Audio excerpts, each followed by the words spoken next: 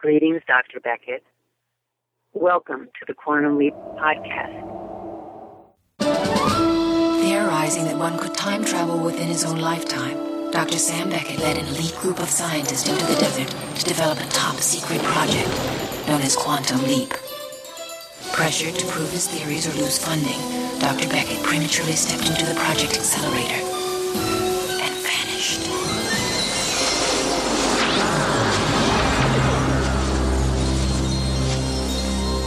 He awoke to find himself in the past, suffering from partial amnesia and facing a mirror image that was not his own. Fortunately, contact with his own time was maintained through brainwave transmissions with Al, the project observer, who appeared in the form of a hologram that only Dr. Beckett can see and hear. Trapped in the past, Dr. Beckett finds himself leaping from life to life, putting things right that once went wrong and hoping each time that his next leap will be the leap home.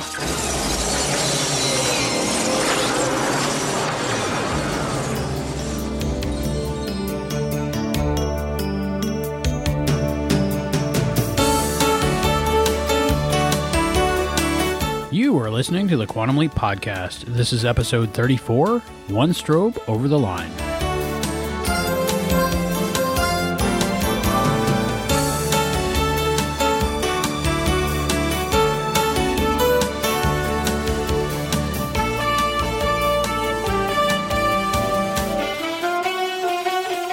Don't worry, Carl. Lions never eat photographers. They give them indigestion. Oh, boy. How you feeling? I'm fine. That's interesting. Because you look like a little country girl who's tired from a long day of milking cows. Right now, Byron is about 2 heartbeats away from calling Stuart Cowley and replacing you. Here, take these. Al. Huh? Al. What? I think I gotta do a photo shoot or... Yeah, I wish it was for Playboy. Al. All right, Sam. I mean, a man's gotta have his dreams. Let's see, your name is Carl Granson. Al, I can't believe I'm here to do a summer high fashion spread. Have you met a model named Edie Lansdale? I met an Edie. In 3.5 days, Edie overdoses on a combination of pills and alcohol. Ding-a-ling. Helen. What are you doing? No wonder you didn't come over last night. You're dumping me for Edie. She might be younger and prettier, but she won't be for long. You know about her habit. Drugs are nothing to laugh about. Look who's talking. I will turn off the spigot, and we will see how young and pretty she is without her pills. You put something in her coffee, didn't you? No, I didn't give her anything. Like you didn't give anything to Yvonne Moncrief? If Edie dies, that's murder. And I'll make sure that it sticks. Now, what did you give her? Hello and welcome back to the Quantum Leap podcast. I'm Albie. And I'm Heather. We have a great show today. We have 2 amazing interviews, one with Susan Anton, who played Helen Le Baron in this episode of Quantum Leap, and author John Peel. You may know him from the Quantum Leap novel, Independence. And we get to talk about a great episode of Quantum Leap. Ooh, did I give it away? I kind of liked it. It was like an old, before the serious episode. Does that make sense? A little bit. It was a little bit serious. It was about somebody dying of a drug overdose, but overall not as heavy as some other episodes have been. Right. It was definitely much better than the last episode. So you liked it better. What are your first impressions of One Strobe Over the Line? I liked it. It was just a normal Quantum Leap episode. It wasn't as much involving Sam and Al. It was just like a normal Quantum Leap episode. I don't know if the more Sam and Al episodes had me craving some kind of farm crossover in this episode. Like, I wanted Al to tell him something like, oh yeah, you knew her in junior high. I wanted them to somehow have known each other. And I didn't get that, which maybe it was okay. Maybe we will find more out about that later. I have no idea. In my imagination, I feel that they hooked up at some time. Right? Thanks to Carl telling Edie about his cousin. I don't know. I just wanted... I feel like they left it open. They could have continued that somewhere, but like they wrote it in there, but didn't continue it on. I don't know. Maybe they do somewhere. Maybe. You never know. We have many more seasons to go. True. Al kind of made a weird face at the end. Like everything went well. Like there could have been more information there. But you do like that when Al mentions that everything's going to be okay. Well, I thought it was weird. Al didn't say, and she grows up to be a veterinarian, and Helen is sitting in a corner in a mental institution. You know, like he didn't say what happened to everyone in this episode, which is kind of weird because he usually says specifics like, and so went there and this happened to so-and-so and everything worked out okay. But Sam cut him off. Sam said, no, I know. Maybe Sam knew. Don't freak me out like that. Because then if nothing ever comes of this, I'm going to be so sad. I'm sure we'll talk about that and a lot more after the episode recap. This is Season 3, Episode 4, One Strobe Over the Line. Original broadcast date, October 19th, 1990. Written by Chris Rupenthal and directed by Michael Zinberg. I get no kick from champagne. Whoa! Mere alcohol doesn't thrill me at all. So why should it always be true? Hey, baby! I get a kick out of you. Sam now knows how the Christians felt. One moment being a Catholic priest, the next being thrown in front of a lion. Sam has leapt into Carl Granson, a famous fashion photographer, on June 15th, 1965, in the middle of a photo shoot. The lion, having watched Sam leap in, is agitated, but the model tells him the lion won't hurt anyone. A nearby man and woman tease Sam, though, saying that although lions never attack photographers, they might nibble on the slow ones. Sam gets a glimpse of himself in the mirror. The woman who teased him, Helen Le Baron, tells him not to be so self-obsessed. Sam covers by pretending he has to adjust the lights, but stumbles, knocking them over. The model, Edie Lansdale, asks if he's going to be long, as her feet are killing her. Sam suggests a break. Byron, the producer of the shoot and the man who teased Sam, laments having hired her because she's been so lethargic and threatens to have her replaced with Cheryl Teagues. In a private moment with Edie, Helen, who is Edie's manager, warns her about Byron's threat and gives her some pills to help her get through the shoot. Edie is reluctant, saying they mess her up too much, being unable to eat or sleep while on them, but eventually takes them out of fear of being fired and a promise from Helen that she won't have to take them again. When the break is finished, Sam struggles with the camera but manages to take a single shot, calling it perfect. Byron is shocked, but after some goading from Helen that it only takes one and that Sam is trying to save him money, Byron calls it a wrap for the day.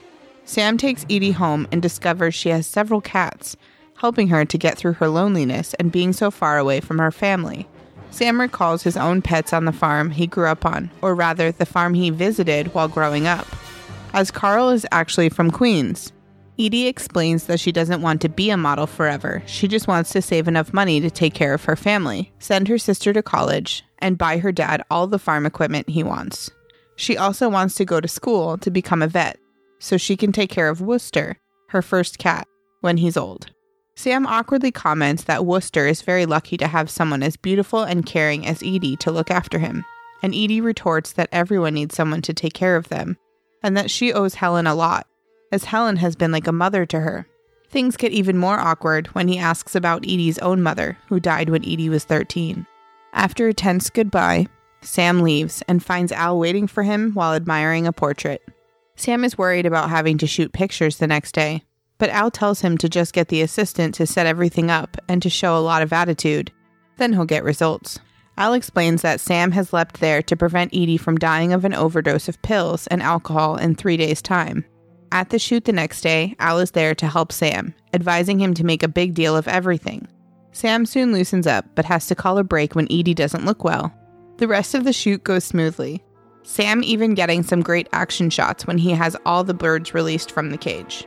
At the dinner, Sam tells some of Al's stories, making everyone laugh. The majority of the guests are happily drunk, but Edie is irritable and has lost her appetite, symptoms of having taken amphetamines. Helen lures Sam to a secluded part of the restaurant and tries to make out with him. Helen mistakes Sam's confusion for a refusal, causing her to become enraged. Carl and Helen had been having an affair and believes that he is dumping her for Edie, which is the reason he didn't visit her the previous night. Sam explains he went home and went to sleep, but Helen doesn't believe him and tells him to prove it by having sex with her right then and there. Sam refuses, and Helen rants that Edie is only younger and prettier because of the drugs she's taking. Helen laughs off Sam's shock that Helen knows about and is the cause of her habit, and has to cover that he himself has given it up when Al reveals Carl had popped a few pills himself in his time. Helen gives Sam an ultimatum that Edie is what he needs to give up, and threatens that if he doesn't, she might cut off Edie's supply to show Sam how young and pretty she really is, or else accidentally slip her one too many. A little later, despite Helen's passive-aggressive protests, Sam cuts Edie off from any more alcohol and takes her home to rest up over the weekend. When they arrive at Edie's apartment, she offers him a drink, but Sam tells her it's not a good idea considering the pills she has been taking. Initially, she denies taking any, but Sam lets her know he found out from Helen. Edie admits that she wants to stop taking them, even having flushed all her own pills down the toilet, but that she always wakes up tired, so she needs 1 or 2 to get her going in the morning, which then results in her needing more throughout the day, so when she goes to sleep, she wakes up tired again.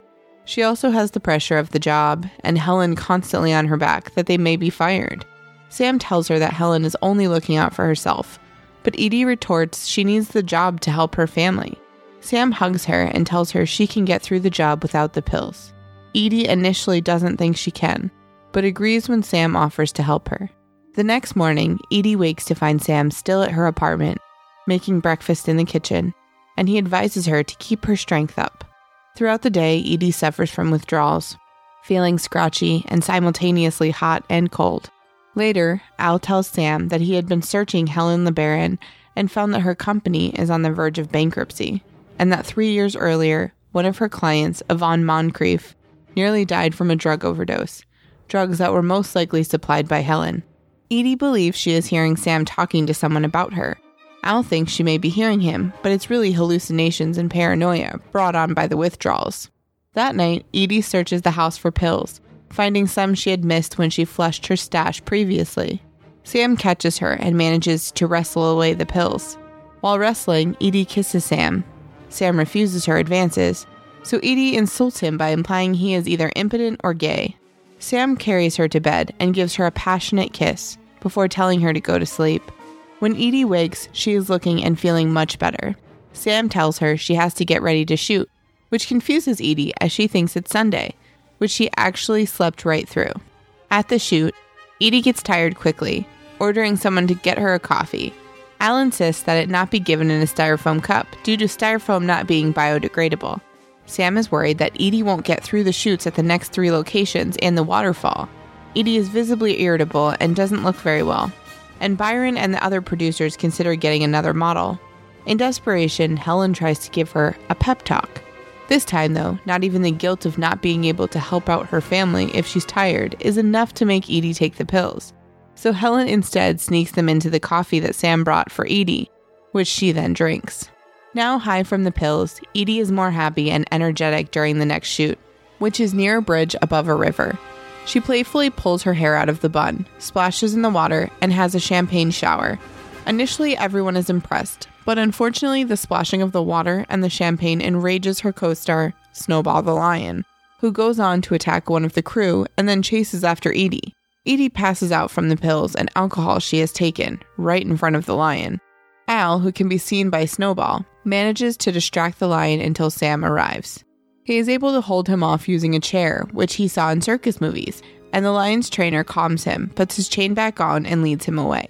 Sam angrily tells everyone that Helen slipped something into Edie's drink, which she denies, but when he threatens to have her charged with murder and have it stick if Edie dies, Helen admits to giving her black beauties, uppers, and doors and fours, downers.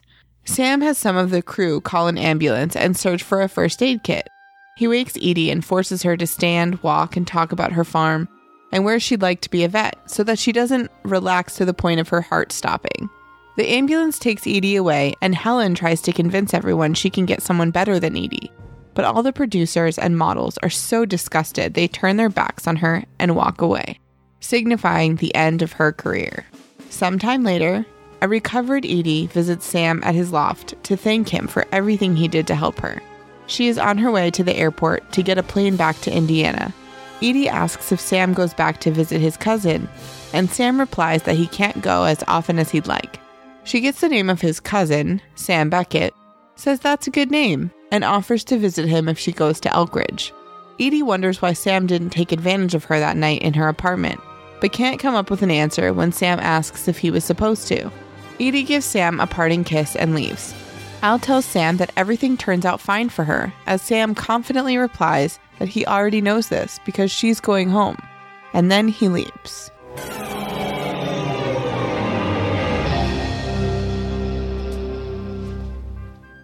And that recap was by Hayden. Thanks, Hayden. Yes, thank you very much. Great job reading it, Heather. Thanks. So let's talk a little bit about One Strobe Over the Line. I'm glad that...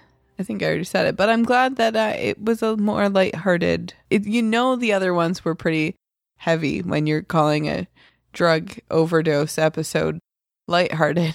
But no, I mean, obviously drug addiction is a very serious thing, but I liked how it was cut and dry quantum leap. Sam comes in, saves the day, leaps. It's always good when he saves the day. And leaps. Yep. Those are my favorite parts. I really liked this episode. It was pretty good. The acting was really good in this episode. Susan Anton was great, always. And I really like Marjorie Monahan, who played Edie. I really like her because she's in a Star Trek Voyager episode called Heroes and Demons, and she plays Freya. And in that episode, they redo the Beowulf legend in the holodeck, so it's really cool. And she's awesome in that. And I really enjoyed her style of acting because it didn't really seem like she was saying lines as much as she was a real person just reacting to Scott's character. Yeah, I really liked her, and I liked her voice too. She right? had a cool voice. But yeah, I think that the withdrawals were believable and the whole performance was great. Everybody did really good in this episode, even Snowball. Yeah, as far as I know, he didn't eat anybody. It's crazy because I think the cool thing about this is throughout the whole episode, she has a tie with animals. So at the end when Snowball's uncomfortable and she's egging him on that something's wrong. Because the whole theme of this was she wants to be a vet. She connects with animals. She was telling Sam in the beginning that Snowball wasn't going to get him. And then we get to the end where you can tell it's not her because she's egging on the lion. I never made the connection between the 20 house cats and the lion. How many times did I watch it and I didn't get that? He says, when she says, do you like cats? He goes, little ones. Ah. AKA not the lion from the photo shoot. I have to say, all those actors were pretty brave just to be right around a lion. There was no composite shots of the lion and the people put together. They were just right there. Especially Scott, right in the lion's range of eating. I'm sure that lion has been raised around people his whole life and is pretty normal, but still a wild animal. But still, yeah, exactly. If you notice, though, the chain was often, it looked like Edie was holding him, but he was always on a chain until the bridge scene. But I'm sure there was just some sort of camera trickery. The bridge scene, they were able to do different shots of some of the lion and some of the people, and then the one with the lion and Edie was stunt Edie for a while. So, but they did it as safe as they could. Yeah, and the wrestling the lion scenes looked pretty good. Obviously, that wasn't Marjorie Monahan, but it still looked really good. Yeah, you could forgive that because it's a lion. Right. Well, no, it didn't. It didn't look that different. I mean, it wasn't like a dude with a wig. No, it was a lady with a wig. It didn't look that bad. I've seen way worse, but it was believable. But that would be scary even for the stunt people. I'm sure it was more trainers, not stunt people. Yeah. If I was the actor, I'd be like, I'm out. I don't know. I think I would be okay to be around them as long as I knew it was that they were taking precautions. Okay. I know. You wouldn't even be around a dog if it was on a leash, let alone a lion. They'd have to put him in post. Yeah. Especially those yippy dogs, they scare me. Or watch that video where the lion comes and hugs the person, and I'm like, I want a lion that comes and hugs me. Oh, that was titled "Don't Try This at Home" or something. Yeah. Yeah. Well, a lot of the times those are cubs that are rescued by the people, and then they come back later, and it just shows animals aren't... Well, I don't think there's any real difference between a house cat and a lion, except we're too big to be eaten by house cats. If you give them enough time, they have yeah. enough attitude that they'd be like, I'm just going to eat you for dinner. But we got a chance to defend ourselves. With a big lion, there's no chance. Yeah, their claws and teeth are a little bit faster. So this episode was about drugs, and drugs are bad, okay? Mm-hmm. The last episode, it was about stuff like that also a little bit with alcohol and addiction. This was more about somebody pushing drugs on somebody else. Yeah, I definitely agree. I don't even like taking Tylenol, so... I think that happens a lot. I think they missed an opportunity with fashion models and maybe anorexia or bulimia. They kind of mentioned eating a little bit where she doesn't eat, but that was mostly a side effect of the amphetamines. Yeah, but this was something I haven't really seen a lot of. I mean, you see that all the time. Even with dancers, like in Center Stage, they focused a lot on the bulimia aspect of just being a dancer because you have to keep up your appearances.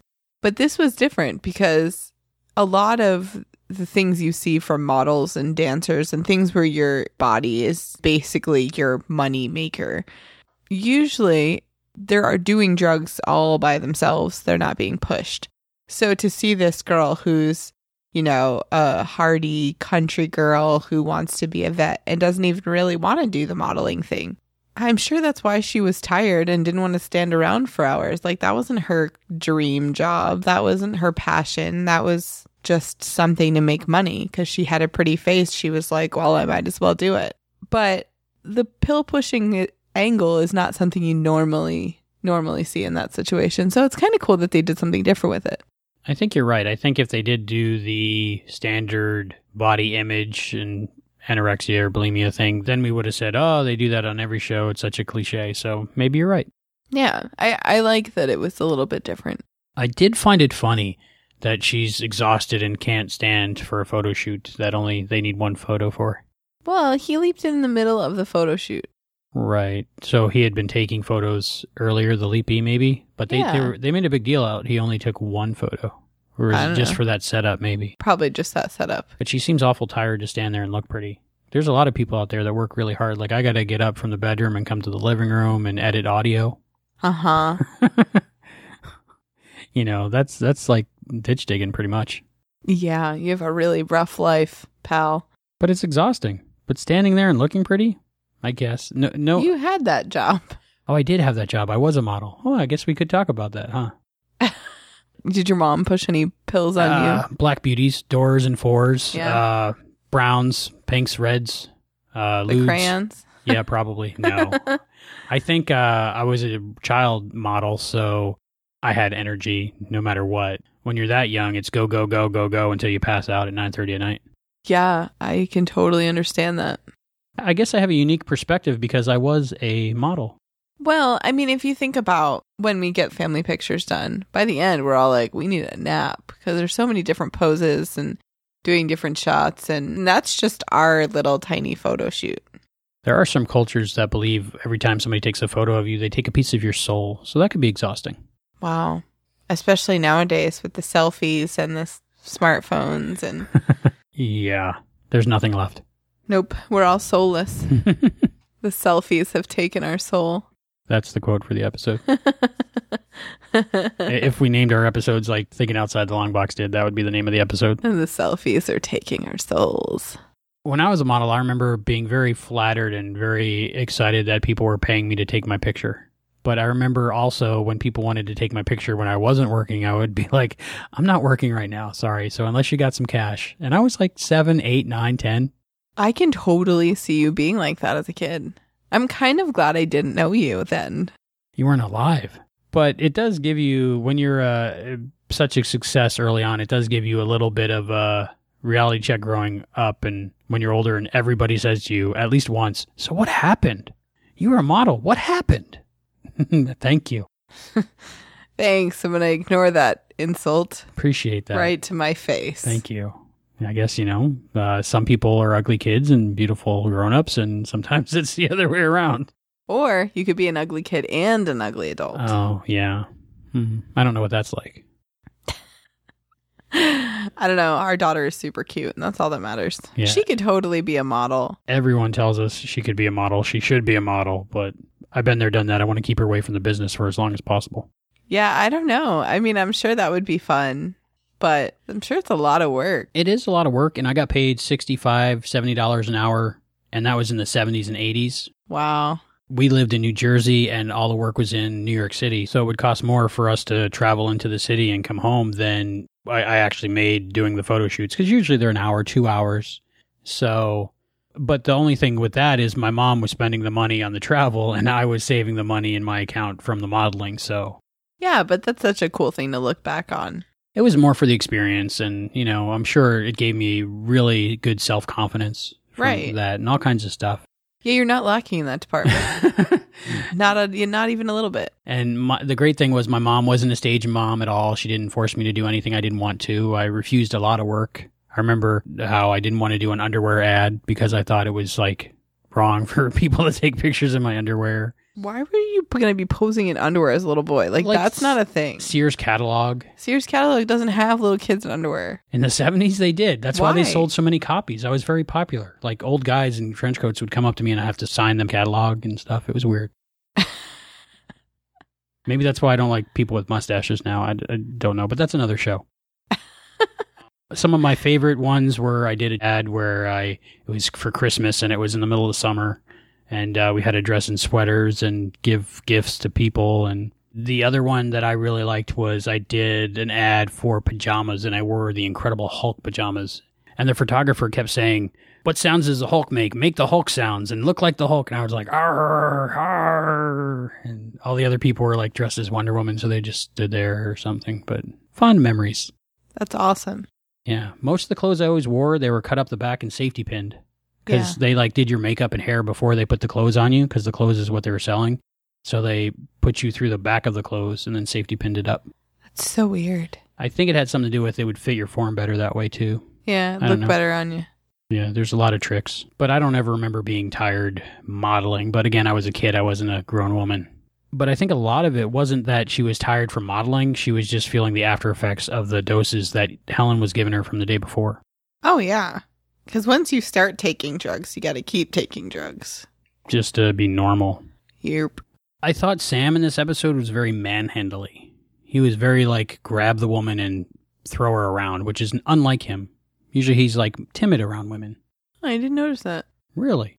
Well, I mean, he was, but he was more trying to protect her, not advance her. Like, his big brother role came out, not... I must romance you. Usually he's intimidated because he's trying to romance them or something. I got a spark between Edie and Sam. Yeah, when she's like, "What are you, gay?" And he's like, "Let me kiss you like I've never kissed a woman before and go to bed." I'm going to kiss you like you're a man. Oh yeah, you think I'm gay? Let me kiss you. And then you have to go to bed because... Well, I think he did the right thing there because she was trying to replace the endorphins that she lost from not having the drugs with some sex endorphins. Plus, Sam always does the right thing. He does. And all I keep thinking of in this episode is that something corporate song, "I Kissed a Drunk Girl." Have you ever heard that song before? I don't think so. Oh, it's a good one. It's always dangerous kissing drunk girls because there's a 50-50 chance they vomit on you. Those statistics might not be accurate, but in my experience. That's why you never dated a girl that eats seafood. Ew. I kissed a drunk girl. I kissed a drunk girl, yes I did. Kissed a drunk girl on the lips. I let my guard down. That's the song that I keep singing every time I watch this episode. That's probably the best thing about our relationship is we have different tastes in music. Hey, what are you trying to say? Something Corporate is a really good band. Is that from the aughts? The noughties? I don't know. I think I was like 12 when that song came out. When you're 12 to 13, everything you hear, you imprint on yourself and you love it. Just look at my posters on my wall of different movies. Well, when I was 12. In all fairness, when I was 12 and 13, I used to go, maybe even younger, I used to go to live shows because that was like the music scene. And so you got to meet all the people. I met the people from Yellow Card and Good Charlotte and Something Corporate. You're just making up words. No, they're bands and people If they are my age, they'll be like, hey, I remember those people. I just went from 80s and 90s music to big band and swing and Broadway. Never looked back. You're just old. Means I'm doing something right to get here. I can't agree more. So this episode starts out with Sam getting probably just scared and freaked out, and he falls back, and then there's like a big shot of his stuff. And there seems to be a special sack for his stuff sewn into the pants. It was quite weird and odd. I guess it was a 70s thing, a 60s thing. Well, you know how they have those pants that like Justin Bieber wears where they're like half tight, half MC Hammer? Maybe that was like the start of those. Could have been like the Romeo and Juliet pants. Yeah. Back in style. Romeo and Juliet pants. Shakespeare pants? I don't know. Those pants that are baggy at top and tight on the bottom. Yeah. They're for like squatting and dancing. Interesting. Oh, so maybe being a photographer, you might need squatting pants. Well, that was my thought. Okay. I thought Sam was dressed really cool in this episode, kind of like David Copperfield. You were like, I need a sack. Well, everybody needs one. I've just never seen one before. Like, luckily, pants aren't that tight now, so you don't need the extra pocket. The only reason I know that is because I dressed like David Copperfield for about a decade. Not the decade I knew you. No. Was that the one where your hair was really long, too? Yeah. Are you like, there's cool pictures of you like sprawled out across your Firebird with your mullet and your tight jeans. I only wore black and white and combinations thereof. And acid wash jeans. No, that was before then. That was an 80s thing, not a 90s thing. I don't make up the fashions. I just try to be a little bit ahead of them. Uh-huh. I think my favorite part of the beginning is the fact that Helen tells Edie she looks like crap without actually saying those words. She says it nicely. You look like a little country girl who's tired of working on the farm all day or whatever. It's like if someone comes up to you and they're like, oh, you're not wearing any makeup today. You look tired. I get that sometimes. Do you? I thought it was odd that they made Edie a crazy cat lady. But she must be a veterinarian. That kind of makes sense. And like I said, it has to do with the lion at the end. So like she knows. Speaking of farm equipment and stuff, did you notice that her kitchen cabinets were painted like John Deere tractors with that John Deere green and yellow? Wow, I didn't notice that. It was really cool. It was a nice little touch that they put on the cabinets. Like she did it herself when she moved in because she missed the John Deere green kind of thing. That's so weird. I'm like afraid of the outside, so well, yeah, you get run over by a tractor and it's no good. I like farms in theory. Like I want to go pumpkin picking and corn mazing, but I don't think I could do the farm thing. Would require a lot of my time. You have to actually go outside and stuff. Yeah. Not for me. But it's good that there are people that are good at it. Otherwise, we'd be very hungry. Hey, but you guys are farming. You're that's farming. True. We are growing pumpkins and corn right now in our front flower and box. Sunflower seeds or sunflowers. You're not growing sunflower seeds. We're going to grow them because they're pretty, and also they have seeds. In our past, we haven't done well with fruits and vegetables, but hey, the pumpkins look awesome. The pumpkins, it'll be really cool if we get a pumpkin. That would be cool, but the plants are huge. It'd be like James and the Giant Peach will have a ginormous pumpkin outside. Did you recognize the apartment from anything? I feel like it's the same one they keep using. Yeah, most notably Blind Faith. I'd say it was half Blind Faith and half new construction. Those windows and backdrop I haven't seen before that I can remember. But definitely the street that Carl lived on was the street from Blind Faith. Oh, yeah. Almost the exact same shot, too. I really liked Edie's red Asian-inspired outfit. It reminded me of like the traditional Chinese outfit almost. I think that was big in the 60s, too. Yeah, it was almost like a pantsuit, but not. It was nice. Yeah. Al being a horn dog trying to look into a painting. Of course. We've got to get back to our horn dog Al after the seriousness of the last episode, because we can't be too serious for too long. It was very convenient that he had buddies that were fashion photographers that he'd helped out before. But at least he wasn't the fashion photographer.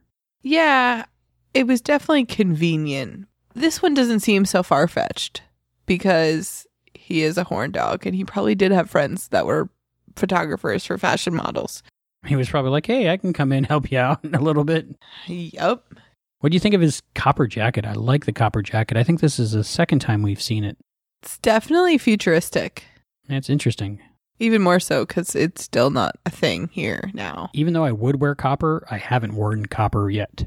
It's not an easy color to find. You're like, Jean-Pierre Dorliac, I'm just saying, I haven't worn copper yet. I'm just saying we're friends and I don't have a copper jacket. just so you know. Great fashion this episode. It's one of those things where I'm sure when Jean-Pierre got the script, he was like, okay, now I can do something. See, I feel like your fashion sense is futuristic 80s. Right. That's what the future would be if you thought about 2015 in the 1980s. Yeah, and that's your fashion sense. Nailed it. With your light up shoes and your Pepsi Perfect and your everything copper jacket. I don't have a copper jacket yet. I want a copper jacket. But you want one. If someone was to give me a copper jacket, I would wear it 3 weeks out of the year that I could wear a jacket. Yeah. I found it odd that Sam was there to save Edie and protect Edie. And when he was doing the fashion shoot, he was listening to Al about everything he would say about what to do and when to take the picture and what to have the models do. But as soon as Al started mentioning that Edie might need to sit down and take a break, he totally ignored him. Yeah, I think he got onto a roll there. But yeah, I'm glad that Al pushed the issue. It was like, no, we really should take a break. So one of my favorite scenes in this episode was the kitchen scene between Helen and Sam. When Helen just attacks Sam and says, oh yeah, prove it. And she's trying to have sex with him right there in the kitchen, which, you know, being that I worked in the kitchen for over 2 decades, that does happen all the time. Guests just burst in the back and just start trying to have sex. But usually it's the guy being aggressive towards the woman. But this time it was the woman being aggressive towards the guy. And I don't quite think Helen understood how that works because you can't just jump on somebody. You got to give them like maybe 90 seconds to get ready. My thought was, how do you expect someone to prove that they're not cheating by having sex with you? I think if you just had sex, it's kind of like if you just had pizza, you don't want pizza. Yeah, but if you were told, prove it, that you're not cheating, I'm sure you would do what you had to do, is my point. Unless you couldn't. Well, I guess, but they had all been at the dinner together. I don't think it was the point of you just did. I don't know. I thought that was... But it showed her desperation, I guess, and... A little bit. It was kind of sad for her. She didn't know she was dealing with Sam, though. She thought she was dealing with Carl. And Sam's more of, you got to really push me to get me to put out kind of thing. Yeah. Al was enjoying it, though. Oh, yeah. Al would have been all over it if he got jumped like that. But I really thought that was a good scene, and I think they did really good in it. It was just like a standout performance, I think, from both actors. And I love that Sam still had icing on his back. That was funny. Did that really happen often with guests bursting into the kitchen? I assume kitchen workers, but I didn't picture you going there with the guests. No, absolutely not. I think the most that happens is people come back to the kitchen looking for the bathroom. And we're like, no, it's not here. You got to go out and around. Or like some, for lack of a better term, a-hole needing his iced tea refilled. So he comes where he knows he's not supposed to be.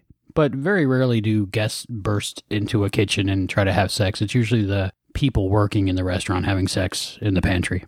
Yeah. Or the walk-in. Doesn't that make you just want to go out to eat? Or the freezer. All the food is tainted. Definitely dry storage because the door locks from the inside. I'm so glad you know. You're so well versed in this area. The manager's office. Uh-huh. I think that's it. Oh, in the dining room when the restaurant's closed. Oh my gosh. Yeah. Oh my goodness. Good times. Good times. Well, I guess the cooler, there's no camera, right? So at least there's no camera in the cooler. Right. I'm assuming there's cameras everywhere else. Yeah. Technology always mucking up everything. Helen definitely had that hot, crazy scale thing going on where she was crazy but hot, which is okay. But as a hot, crazy woman ages and the hotness goes down, the crazy goes up. And when the crazy is more than the hot, then they even go more crazier because they don't understand why the world doesn't see them like they used to. That's a really good description of her entire character. Because that pretty much sums it up. It's a little crazy that she was I guess she just was trying to make money off of women, but I don't think she was trying to kill them. Well, she did kind of threaten. Right, and she almost killed the other lady, but I don't think that was her intention. Like, I don't think she started out giving them pills to kill them. I think she was giving them pills because when you take pills, you don't think anything of it. Like when you are the one taking it, you're like, it's fine. I do it all the time. Have some too. Like you almost want to share the wealth. So I guess that was her thing. I love that I'm speaking from like experience here when I have absolutely no experience with this. When I used to be on Black Beauty's Doors and Fours. I don't even know what that is, but like, and I have a totally other point with that, but I feel like she didn't think, and even with her conversation with Carl, when he kind of acted appalled by the drugs, she was like, oh, come on. It wasn't a big deal to her. She kind of played it off like it was nothing. So I don't think she had harmful intentions. Not that I'm saying she was right, but I feel like it was like a slippery slope that she couldn't get off of at that point. Preying on young women by getting them addicted to drugs is pretty messed up. I definitely think that her craziness comes from her drug use herself. And the whole model getting older, not being able to do it herself, but having to help other women do it, and they're not as good as she is in her eyes. That being said, Susan Anton in this episode was amazingly gorgeous still. Oh, yeah. I know. The first thing in my notes is Susan Anton too old for modeling, ? Like, she looks... But you know what? Now in our society, it's not like that. I mean, it still is. You still see... There was an article the other day about how a woman was like a size 8 or a size 6 or something like that. And they told her she was too big for modeling. And if you saw her, you... would have I would die to look like her. Like, it was insane. I mean, or you would have to be dead to look like her, or that. But I mean, it was like she had like a perfect body. But the modeling, the fashion world, if you watch runway shows, they literally are not allowed to eat. They can't. There's no way that their body has any food even in their stomach. It reminds me of those hamburger commercials with the bikini models eating hamburgers, and you know they're spitting them out. Yeah, you're like, after the commercial, because people that look like that don't eat hamburgers. Yeah. Or at least fast food ones. Food. Right. In general. Yeah. I don't know. I feel so bad because, I mean, it must feel good to know that your beauty is appreciated that much, and like to know that you are on stage and people love you for your beauty and your personality on stage. And like, that must be amazing. But to not be able to eat what you want and not be able to, I'm not saying you should be able to binge eat McDonald's every day, but I mean, like, just to have that, if they were to gain 3 pounds, they'd probably have to go back on a diet. And to have that kind of life. And look at Edie, who, in order to live her days, she had to be on drugs every day. Like, that's kind of crazy. And she wasn't eating, and she was just drinking and taking pills. So in our society, I think age is less of a thing. But in modeling, I'm not sure. As far as acting now, I think it's a lot different than it used to be. Because now we have such a wide range of women that are still powerful in their acting and still have such an amazing presence no matter what their age is. But modeling, do you see older fashion models? I think once they become supermodel status, then their career has longer longevity, and the older they are, it doesn't really affect them as much. They just use them for different things. Right. But the ageism is still a big thing in that. And to your other point, I like what's happening now with modeling to where women can look like women and be themselves. And you have what they call plus size women, or what society would call normal. Women, and very beautiful women, and they should be appreciated for who they are and not have to starve themselves or kill themselves to look like one body type that a lot of women have naturally, which is fine. You know, they can eat whatever they want, and that's fine because that's who they are naturally. But when people don't eat and they force themselves to look like they're malnourished, it's not a good thing. Well, and this is kind of off topic because it wasn't about body shaming this episode. It wasn't about Edie's figure. I mean, she was naturally beautiful, and it wasn't about what she ate and being on a diet. This was about drug abuse. But in the whole modeling fashion world, nowadays, the big thing is airbrushing. And Zendaya, I'm so glad that there are women standing up for this whole thing, because she put out a picture of before and after they airbrushed her because she didn't want to be airbrushed. They made her thighs look thinner. They made her hips look smaller. She's 19 years old, and she's got a perfect body, and they still made her thighs look thinner. Zendaya is perfect. And they made her thighs look thinner. Like, she's not juicy at all. Like, she's skinny. They airbrushed Kim Kardashian after she had her baby. Well, now every other woman who has a baby is like, well, why does Kim Kardashian look that good after having a baby? Because someone airbrushed half her body out. Like, that's not fair. That's not realistic. That's why we all hate ourselves for having a cheeseburger, because we think that what we're seeing is, it's not really what it is. Well, women's body images used to be up against hair and makeup, but now they're against hair, makeup, and Photoshop. Yeah, it's a pretty... Did you ever see the Photoshop where they turn the woman into a slice of pizza? No. Oh my gosh. It was about how they Photoshopped this wonderful model, and they were like, you should see what she looked like before. And so they did reverse Photoshop and basically turned her into a slice of pizza. So they started off with a slice of pizza and turned her into a model? Not really, but I mean, that's what it was supposed to seem like. But it was really funny because you're watching and you're like, wow, she was kind of heavy. And then like she keeps getting wider, and then like she has pepperoni on her, and then she becomes a slice of pizza. And you're like, oh, that's really like funny. Pizza the Hut. I know that's not what this episode is about, but speaking of modeling and the high demands of the whole business, and they only mentioned food a little bit, but it was because it was a side effect of amphetamines. Right, which I'm sure helps in that world, because I'm sure to this day, drugs are still prevalent. Well, everywhere. Right. But I mean, I'm sure in the modeling world, people are taking medicine to help them not eat. How many of these pills was she taking a day? I know she, at the end, it said, Black Beauties, Doors and Fours. But she was taking like 4 or 5 pills at a time. Do you need that many? My thought is in the 60s, they weren't as potent as they are now. That's crazy. And we're not going to talk about the fact that capsules don't melt in coffee instantaneously, but that was a little bit weird. I was like, that doesn't happen.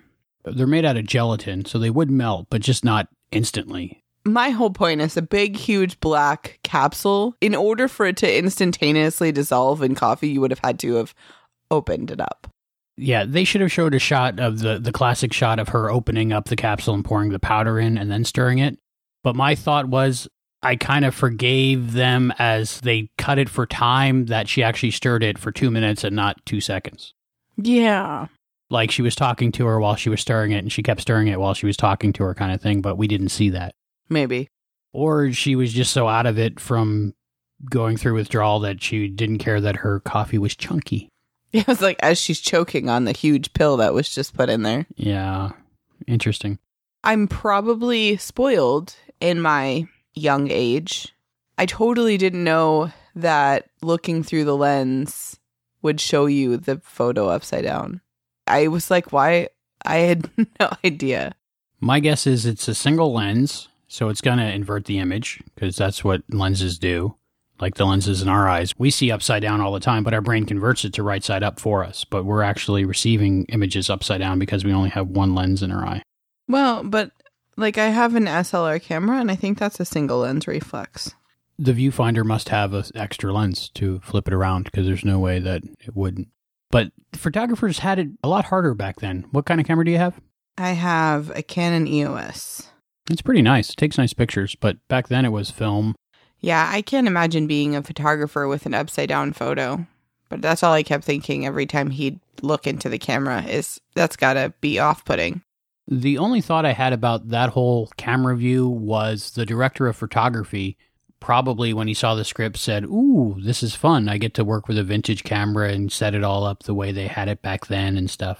I think that a lot when I'm watching an episode, when something comes up that's not normally in the series, is when what department head or person gets to do something fun for themselves, something that they enjoy doing. And I thought the director of photography must have had fun with that. Oh, I'm sure. Yeah, it never occurred to me that it was upside down. Have you ever made a like pinhole lens in something, like a piece of cardboard you can actually make a type of projector out of if you have the right environment? Yeah, I think we did something like that in school when I was younger. Did you notice the Michael Bublé blanket that Edie had in her apartment? Yes, I did. That was pretty cool. I don't know how they did that. Yeah, I don't know, considering it was in the 80s, or 90s, I should say. I don't know what the pattern was supposed to be, but it definitely looked like his signature, so that was cool. I loved seeing the old console TV that sat on the floor. I had one of those when I was a kid, and it's always nice to see those. We had one for Nintendo in our basement. So I have a question for you. Do you think that Edie and Carl had chemistry? Carl or Sam? Carl. Carl, I don't think so. With Sam, yes. So you know how I am with these in the future questions. So what would happen if like Edie came back and Carl was like, I don't even know. Like she asked Carl for a ride home and didn't act weird when her and Carl, like aka Sam, were getting closer. My thought was Carl, the Leapy, was probably a nice guy, normal guy, but just the chemistry wasn't there. But the chemistry was definitely there with Sam. Yeah, that's what I thought too. I think that, especially with them and their farm background and all that stuff that they had, it enhanced their chemistry. The thought I had about Carl was when Sam, in the morning, making bacon for Edie, and she asked where to come from, and Sam said that he tipped the doorman extra. Yeah. And my thought was he's pretty free-flowing with his money when it's not his wallet. And when these Leapies get back into their aura, body, space time, do they like check their bank account and wonder like, what did I spend that money on? And they dispute the charges. And hey, he's got to do what he's got to do. It's not like he has his own wallet. Yeah, he's not doing it for fun as much as saving lives and putting right what once went wrong. But it's nice to know that he has, in most cases, an unlimited budget. So I have another question for you. What are these photos an ad for? Because Byron is an ad manager. What are they taking photos for of her with a lion in white clothes? Like, there's no perfume bottle. I mean, they could always put it in later, I guess. I thought makeup, possibly, until she was made up like a gypsy. Right, with the flowing birds. So, most likely either clothes or perfume, I would say. That's my guess. And speaking of the bird scene, when they were doing those freeze frame shots to show you the pictures, they were blurry. Like, it didn't even look like, ooh, that's going to be a good picture. It was like blurred because it was an action shot and like they froze it weird. I don't know, it was so weird. Limitations of the technology at the time. Yes, I understand. But the overall impression, I think it worked right. And you could also forgive that in universe because it's Sam taking pictures instead of an actual photographer. Right. Can you imagine if they were so excited about his like bird releasing and when he was like, yeah, we got one photo, we're good. And then Carl gets back into his aura and Byron's like, these photos suck. What happened to you? Like, sometimes people are admired for their talent and sometimes people's talent is made up because they admire the person who did it. I don't know what you just said, but it sounded good. Even if the photos are a little bit off, they'll think that Carl did it on purpose because he's that good. Right. So he gets a free pass. So I think Al's personality shined through a lot in this episode. He's staring at the woman for a very long time. And he, of course, enjoyed the whole photography thing, was ogling at the women. But the styrofoam cup thing was probably my favorite part of it all. Like, we're in a serious issue here with drug overdose and drug abuse, but freaking styrofoam cups, man, those things are... They make them angry. They come straight from hell. Mm. And I just thought that was funny.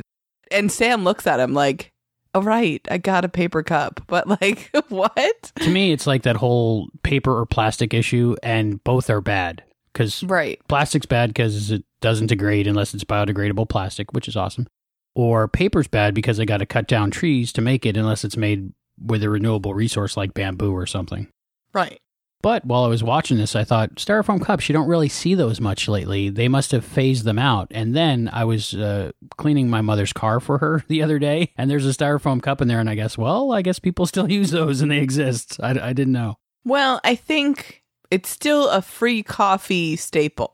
We sold them at the grocery store, and you would see them by like coffee urns that I'm trying to think of like where you would see one, but I guess at like a social function or like the photo shoot where there was like the coffee. I think they're still probably the cheapest bulk cups that you can buy. I can't remember the last time I used anything styrofoam. And even like when I go to the grocery store in the produce section, I won't buy the zucchini that's on a styrofoam tray because that's stupid. I'll just buy the loose zucchini. I think it'll be cool to use them for crafts. That's what I used to love styrofoam stuff for. I used to like them for McDLTs. It kept the hot side hot and the cold side cold. I missed that reference. Blank stare. Yeah, styrofoam is bad. Folks, as Albie gets older, he gets more nostalgic about his life. And the more and more, I just look at him and go, I have no idea what you're talking about. I was like, Dudley Moore. Come on, Dudley Moore. The name sounds familiar. It's insane. Okay, moving on. I thought it was kind of symbolic in a way, but then I don't know how that really works. That Edie was wearing like a red skirt when she was being chased by the lion, because I was thinking like bulls and the way that she was being chased. But I don't know if lions have that same reaction, but I just thought it was like symbolic that she was wearing like red, like a target, and she was being chased by an animal. I just thought that was kind of, I was probably looking for things at that point, but Obscure trivia for the day. Bulls are colorblind. Well, but isn't it something to do with red? But they're colorblind. So how does that work? It doesn't. We made it up before we knew they were colorblind. There are a great many beliefs that humans hold that are completely untrue and have no basis in fact, and that's just one of them. Well, I'm pretty sure the whole thing about bulls and that whole thing is a topic I don't even want to touch. Bullfighting, I think, is worse than styrofoam cups. I agree. But that's another show. When Sam leaps into her matador wearing a styrofoam matador's outfit. I've never had to deal with someone actually overdosing. Like, I've never witnessed that. I've never been around. I've never, like, known anybody that closely that has happened to. But I didn't know getting them up and walking and talking was the thing to do. Well, in that case, I think they were saying that the downers were slowing down her heart so much that it would stop. So It makes sense that if you walk them around, their heart rate would rise, so you'd keep them alive. Right. No, it totally makes sense. But I had no idea. If I was faced with that situation, I wouldn't have thought to get them up and get them moving. I would have just thought that the drugs were making their bodies shut down. I know when I've had concussions, people are like, don't go to sleep. Don't go to sleep. Keep walking. Yeah, that makes sense. Because you don't want your brain to shut down and not power back up, I guess. Ever. Yeah. I didn't think it was as much of like a heart thing. And I watch a lot of medical drama shows, so you'd think I would know. I've only seen when there's a case of an overdose in medical shows or crime dramas, them getting their stomach pumped or them going to the hospital. But I've never seen this angle of it getting them up, walking and talking. That's probably the best thing they could think of at the time, because in a hospital, they would probably give them a stimulant or adrenaline or something to get their system going and keep above, dropping below life. My thing with that whole situation is Al kept a running total for Sam of her chances of survival. And when it reached 52%, Al was like, we did it. And I was thinking to myself, she's got a 52% chance of living. That's still not very good. I wouldn't take those odds ever. Well, I guess it was better than 40 something. Right, but 52% odds she's going to survive. Maybe make it like 92%, 93%. Well, realistically, the ambulance wasn't there yet. I don't think he could have cured her overdose by getting her to walk around. Maybe, but at least I think he meant it's getting better, so she's going to live. I really enjoyed that final part of the episode before the ending, where they were doing the photo shoot on that bridge and around that bridge by the river. It looked to me a lot like one of the early scenes in Star Trek Deep Space Nine's pilot Emissary, where Jake and his dad, Ben, are fishing off the bridge. That might be the same bridge. I don't know. But if it's not, it looks similar. I didn't even connect those two. I know exactly what you're talking about in the holodeck scene. Why do you exist here? It's a really deep question. There's some nice locations, and if they're nice, why not use them again and again? So we talked about Sam being on the farm. He tells her what his name is and where he lives. How old was Sam in this episode? In 60-something. He was born in 53. So he's a little kid. So there's no possible future here. Most likely. Because I was really hoping. But then I was like, you know what? There's probably an age gap. Because he was probably... But once he's an adult, they'll both be adults. So you never know. I just feel like it was a missed opportunity. Because I wanted them to be together. It was so cute. Well, you never know. And not every relationship has to be romantic just because one's male and one's female. They were making out in the bed. Okay, true. That was pretty hot. I love that you acted like I created that whole relationship in my brain. You never know what'll happen in the future. Don't say that, because then I'll be really disappointed in the end when there's no Edie Sam hookup. You definitely ship Edie and Sam. Yeah. You like that? Yeah. Okay. Hold on to that. We'll see. So while they're walking around, Sam calls Al a dog, or says that Al is his dog, and Al gets all bent out of shape. And then he redeems it with that Al was the best friend a man could have. Al was like, okay, fine. But I just thought that was funny that Al got all bent out of shape. Like, what did he expect him to say? Yeah, he's my hologram friend. He's my imaginary friend. I'd like to see that one time where he's just completely honest about everything and see how that works out. Wasn't he honest in one where he was like... You're talking about MIA where he tells Beth that Al's still alive. Wait for him. No, that's not a thing. I don't know. I had just had this thought that maybe he did. But I know he told little Teresa they were angels. But that was as close as it came, right? Would you tell someone? If I had to save their life, but not otherwise. I feel like sometimes, a.k.a. in MIA. Okay. But yeah. I liked Al's pin in this episode. I know we talked about that in the conversation I had with Jean-Pierre Dorliac, all the different pins and different things. This was one I hadn't seen before, I don't think. I might have, but it was a shark pin. It was cool. It was like kind of that rainbow metal. I don't think I noticed that. It's good to go back and check that kind of stuff out. I was trying to figure out what the pattern of his shirt was. It was like camo feathers or something. I came up with regurgitation paisley. It was such a weird pattern shirt that I'm still not sure. I kept watching. I was like, is it camo? Is it feather? I don't know. I think a lot of it had to do with this is an episode we watched in low def because it isn't available high def that we could find.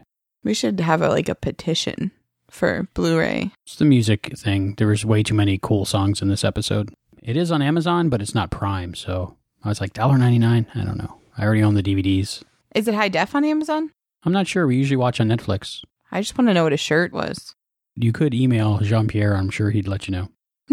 Just wondering, what exactly is Al wearing in this episode? He has an amazing memory for his work and fashion of the time. No, I don't even think I would remember what I created, especially 25 years ago.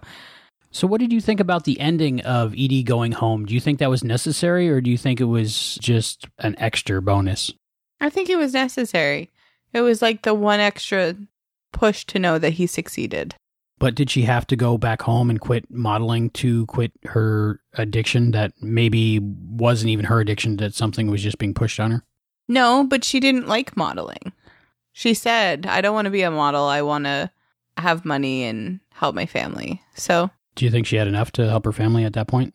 Well, if you listen to Helen, she says people are paying you mountains of money. So I'm assuming she had money. Speaking of, I'm available for modeling if anyone's interested. As long as they pay mountains of money. Yeah. Like, how much is mountains of money? I think I'm available for anything, for mountains of money. Pretty much anything. Yeah, I wouldn't say no to mountains of money. No. So overall, your thoughts on One Strobe Over the Line? It was good. It was good. I liked it. I enjoyed it. I enjoyed the characters. I enjoyed the actors in it. I thought the writing was great. Everything was really good, and I was very happy and pleased with it. Yeah, it was a really good Quantum Leap episode. I really enjoyed watching it multiple times. I think it was nice to have this episode and kind of get back into the groove of a normal Quantum Leap run after the unofficial trilogy. Even though there was that one episode in the middle that was kind of depressing.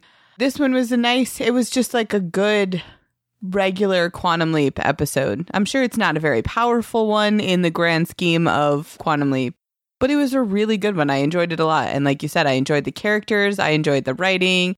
It was really good. The acting was amazing. Moral of the story, don't do drugs and make your own coffee. And no styrofoam cups. They're horrible. They come straight from hell. It takes a lot of heat to make styrofoam, I'm thinking. As promised, we have an amazing interview with Susan Anton.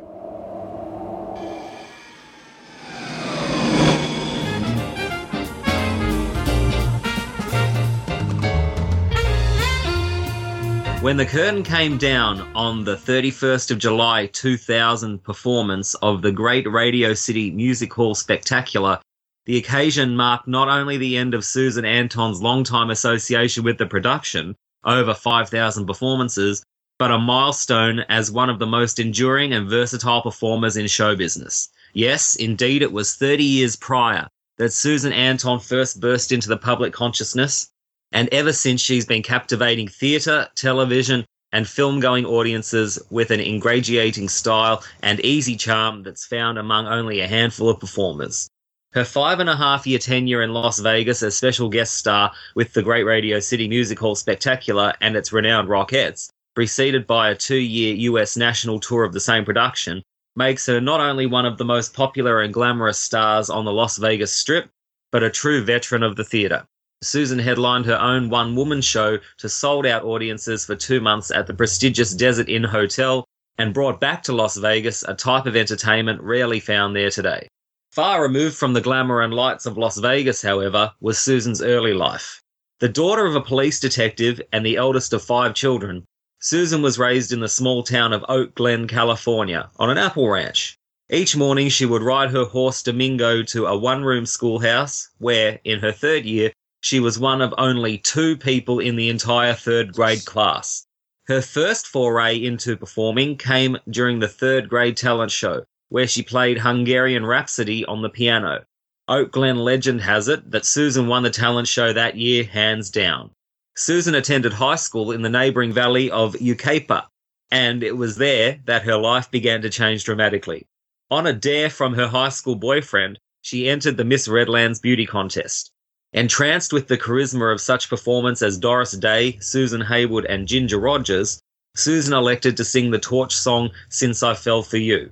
The powerful performance, aside from her intellect and obvious beauty, left the judges with no decision other than to award her the Redlands title. Little did she know, however, that the contest was a prelude to Miss America and the first step to what would become an illustrious career spanning 2.5 decades. Susan appeared in numerous television commercials as the Muriel Girl. The campaign, hugely popular with the American public, was the catalyst for many appearances on the Las Vegas Strip. From that point forward, she appeared frequently on the Merv Griffin Show and quickly became one of Merv's favourite guests. Susan made her Broadway debut by replacing Candice Bergen in David Raab's Tony-nominated play Hurly-Burly, directed by Mike Nichols. Susan first emerged on the big screen in the film Golden Girl, and went on to appear in such other films as Making Mr. Right with John Malkovich, Cannonball Run 2, and New Jersey Turnpikes with Kelsey Grammer. And, as she has in every other medium, Susan has been a significant star on the small screen.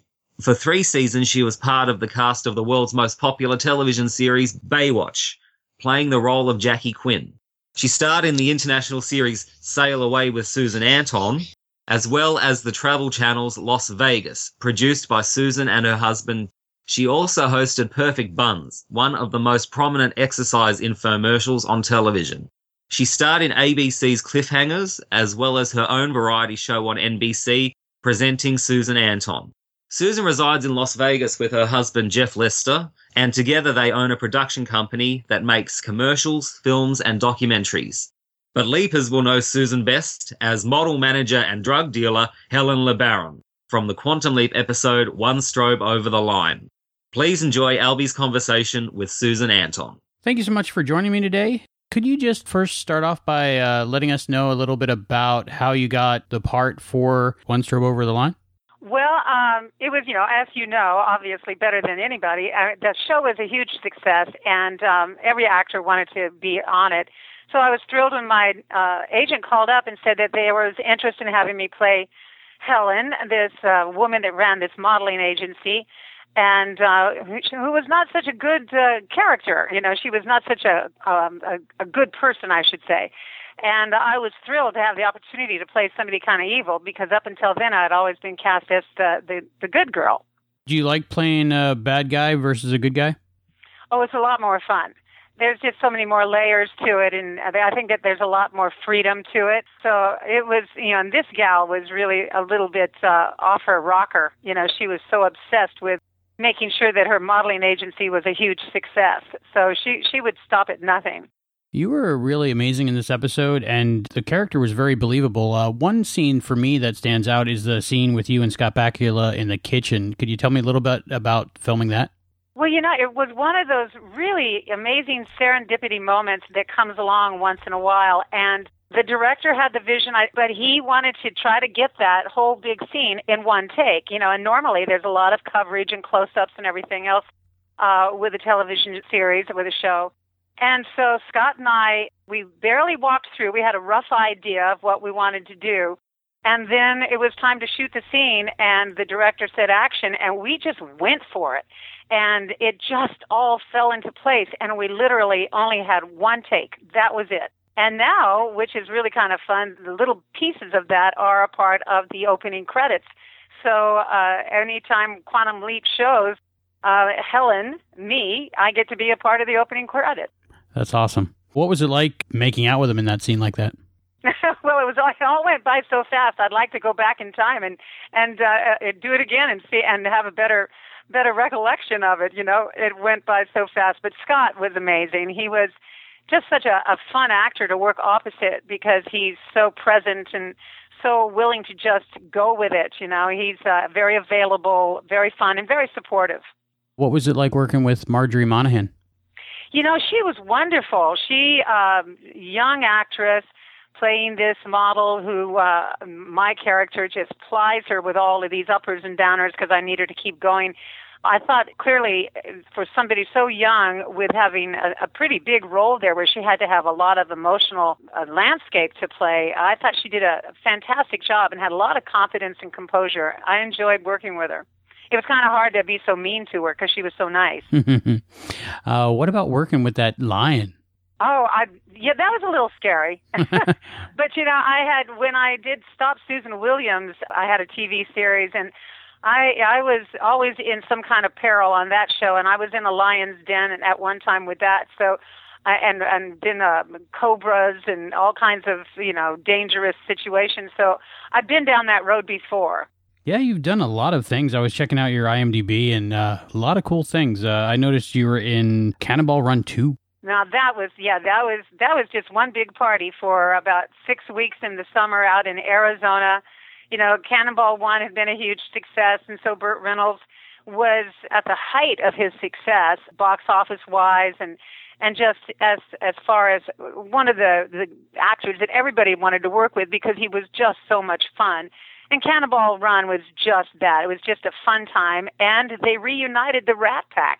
So in addition to having these, just this great gathering of actors, we also had the reunion of Sammy Davis Jr., Frank Sinatra, Dean Martin, Shirley MacLaine.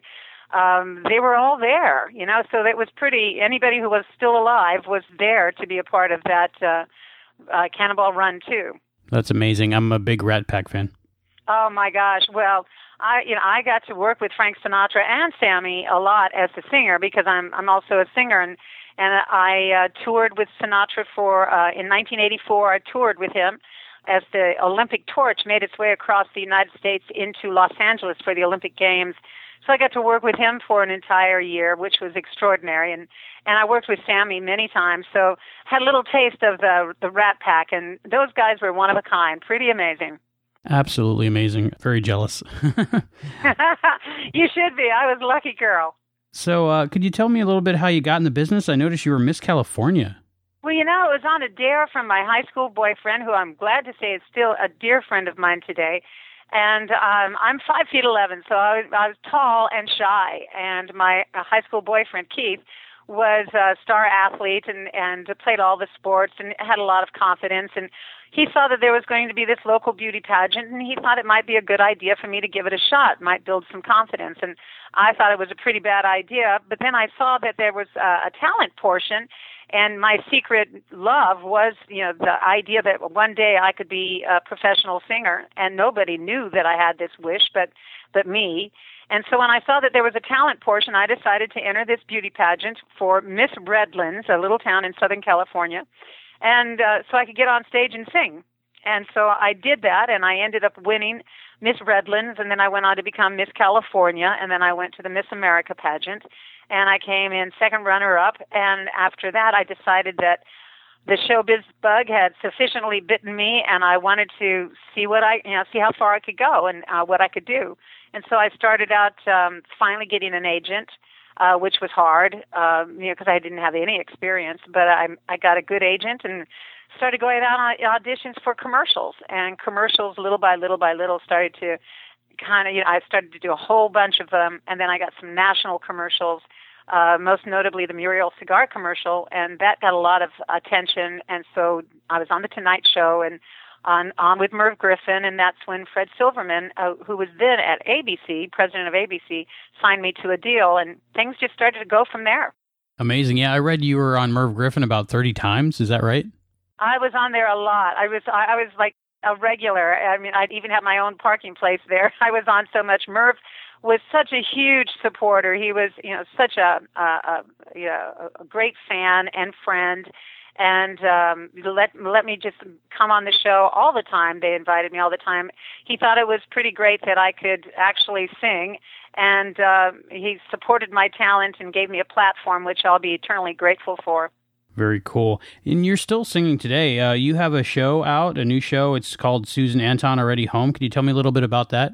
Yeah, it's really great. I have a band that they've been with me we all started when we were in our 30s, and now we're all in our 60s, our young 60s, but we're all in our 60s. And so we've traveled the world together, and we've, been in each other's lives forever. We've gotten married, and people have had children, and we've lost loved ones. And so we're a very, very tight family. And we hadn't performed together in a while because I'd been mostly doing Broadway and theater work. And so the guys all have their other lives and very successful careers. And I was getting ready to have my birthday. And I said, it's time for us to get back home, back together, and do some jobs just for us, just because it's what we love to do and how we love to be together. And so I decided to call the show Already Home, because that is like coming home when you get to make music with friends. And we debuted our show at the Purple Room out in Palm Springs to great success. And then recently played there's a beautiful room that Herb Alpert built in Bel Air called Vibrato. Herb Alpert from the famous Tijuana Brass. Yeah. And his daughter Eden runs the place, and it's a spectacular club. So we did a night there, and it was one of those really amazing nights where everything just clicked and the audience was great. And so now they want me to come on a regular basis, like every 3 months, an artist in residence, which is pretty exciting. So, and then we're going to be playing various other dates. There's a venue out here in Las Vegas. My husband and I live in Las Vegas, called the Smith Center, and they have a beautiful room. So it's picking up steam again. So I'm back out there with my band singing, and we're just having the best time ever. Very cool. How can people find out more about that if they want to come see you? Oh, thanks for asking. There's a Susan Anton Facebook that's the professional site, and we keep everything posted there. So these dates are on there, and with always a link to how you can get tickets and come out and have a good time with us. And the show is really great. It's not cabaret. It's our show is everything from Led Zeppelin to Mark Cohen and the Beatles, and it's the music that I grew up on. So it's not a bunch of old torch song ballad kind of stuff. It's fun, it's energetic, and I like to think it's thought provoking, because I appreciate songs that have great lyrics. Like John Mayer's "Stop This Train," and just I like intelligent music as well as music that just makes you want to get up and dance. Very cool. You mentioned your husband Jeff, right? Yeah. I'm a big Star Trek fan, and I remember him from Star Trek 4. Very, very important role in that, interrogating Chekhov. Yeah, the FBI agent. Jeff Lester, he's now a director, but, God bless him. He was when Leonard Nimoy recently passed, Jeff was deeply touched by that, because he had such a great experience as a young actor being in that particular Star Trek that Leonard directed. And it's one of my favorite Star Treks, where the whales let us all know what we're doing to the environment, which is probably what is going on. Wouldn't be surprised. And I thought, so it was fun because Jeff did that long before I met him or knew him. And so when we started dating and he showed me that clip, I said, oh, my God, I remember you in that movie. You're fantastic. and not to mention awfully cute. Now he's a director and making his own movies. Awesome. Yeah, funny movie and funny part that he had. Yeah. Could you tell me a little bit about Spa Girl? Well, Spa Girl is a whole other avenue for me that's really fun. It came into my life about a year and a half ago. I was doing a show out in Palm Springs, and when I'm in a place for a long time, because I was doing a show for a couple months, so I find out where I can go and work out, and I found this really great Pilates studio, and so I was doing my Pilates, and there was a gal there who became a friend, and as the new year was approaching and the end of my engagement, she invited Jeff and my husband and I over to her house. She said, I have something I'm working on, and I'd really like to introduce you to this product that I have. And I thought, okay. And it was Spa Girl. Spa Girl is a cocktail. It's a flavor-infused vodka, but high quality, all natural, 33 proof, beautiful packaging. It's nothing like, I don't like to say the other brand, but it's not like the other brand that was on the market and is just full of sugar. But what that other brand indicated was that there's a huge market out there for flavor-infused vodkas, and so Karen Haynes, my Spa Girl CEO, and I'm the brand ambassador, she invited me to come on board the Spa Girl train, and so we are launching the end of this month, the end of November, I should say, in Palm Springs in various locations, and then hopefully we'll just keep growing and growing. It's been a real labor of love, but it's absolutely beautiful, and everybody can go to spagirlcocktails.com and check it out. Very cool. Sounds exciting. It really is. It's really exciting. What do you like better, singing or acting, or do you just like them both? Or Well, I love them both. You know, whatever I'm in the middle of, that gets all of my energy. But I have to say, singing for me has always been, it's so immediate, it's so intimate because it's happening there in the moment with the audience and the musicians, and every single show is absolutely different. Nothing is ever the same, and it's never ever perfect, and it's the imperfections that make it more exciting when something strange occurs, if somebody drops a tray in the restaurant or whatever it is, because it just reminds you of how immediate it is and how alive it is. So I love singing a great deal, but making films and doing television is a real treat because the people that you get to work with on those long hours, you get a chance to really make some of the best friends you'll ever have in life. Even though you don't see them a lot, you spend that kind of those kind of long days together. You become really close. It's not casual. You mentioned you did some theater. I'm very interested in theater. Could you tell me about what you've been doing? Yeah, well, I haven't done some recently, but the theater projects that I have done, I did Hurly Burly on Broadway and had the privilege of being directed by the great Mike Nichols, which was extraordinary. I was in the Will Rogers Follies on Broadway and worked, directed by Tommy Tune, which was amazing. Wow. I toured, did Hairspray at the Hollywood Bowl with an all-star cast. John Stamos was Corny Collins, and Drew Carey played Harvey Firestone's husband. Yeah, it was it was extraordinary, and I was Velma Von Tussle, and I had played in the Hairspray production that they had here in Las Vegas as well, which was a big production. And then I toured in the National Company of All Shook Up, which is a great musical with all of Elvis Presley's music, really terrific piece of theater. And various other things, a couple of white chicks sitting around talking, and been approached to go out and do some dates with this other a musical that's been off Broadway for a long time in New York called Cougars, the musical, story of three friends that are of an age, and and there's sharing their stories, and it's very funny, it's very clever, and it's very moving. That does sound good. Yeah, so I'm looking forward to that. There's always a lot of irons in the fire, Got to keep busy, right? You do indeed. Before we get back to Quantum Leap, there was a couple things I noticed you were in that shows that I loved when they were on. My Secret Identity. Can you tell me about that, working with Jerry O'Connell? Oh, my God. Well, he was just a kid, which is really so amazing now. They shot that show in Canada, I didn't really know much about it until I got up there, and it was a real surprise to me, the whole show. The cast was so sweet, and every time I see Jerry, I just can't help but think about that he was that little boy in that TV series, and now he's this, tall, lanky, wonderful leading man who is just turned into such a fine actor and so funny.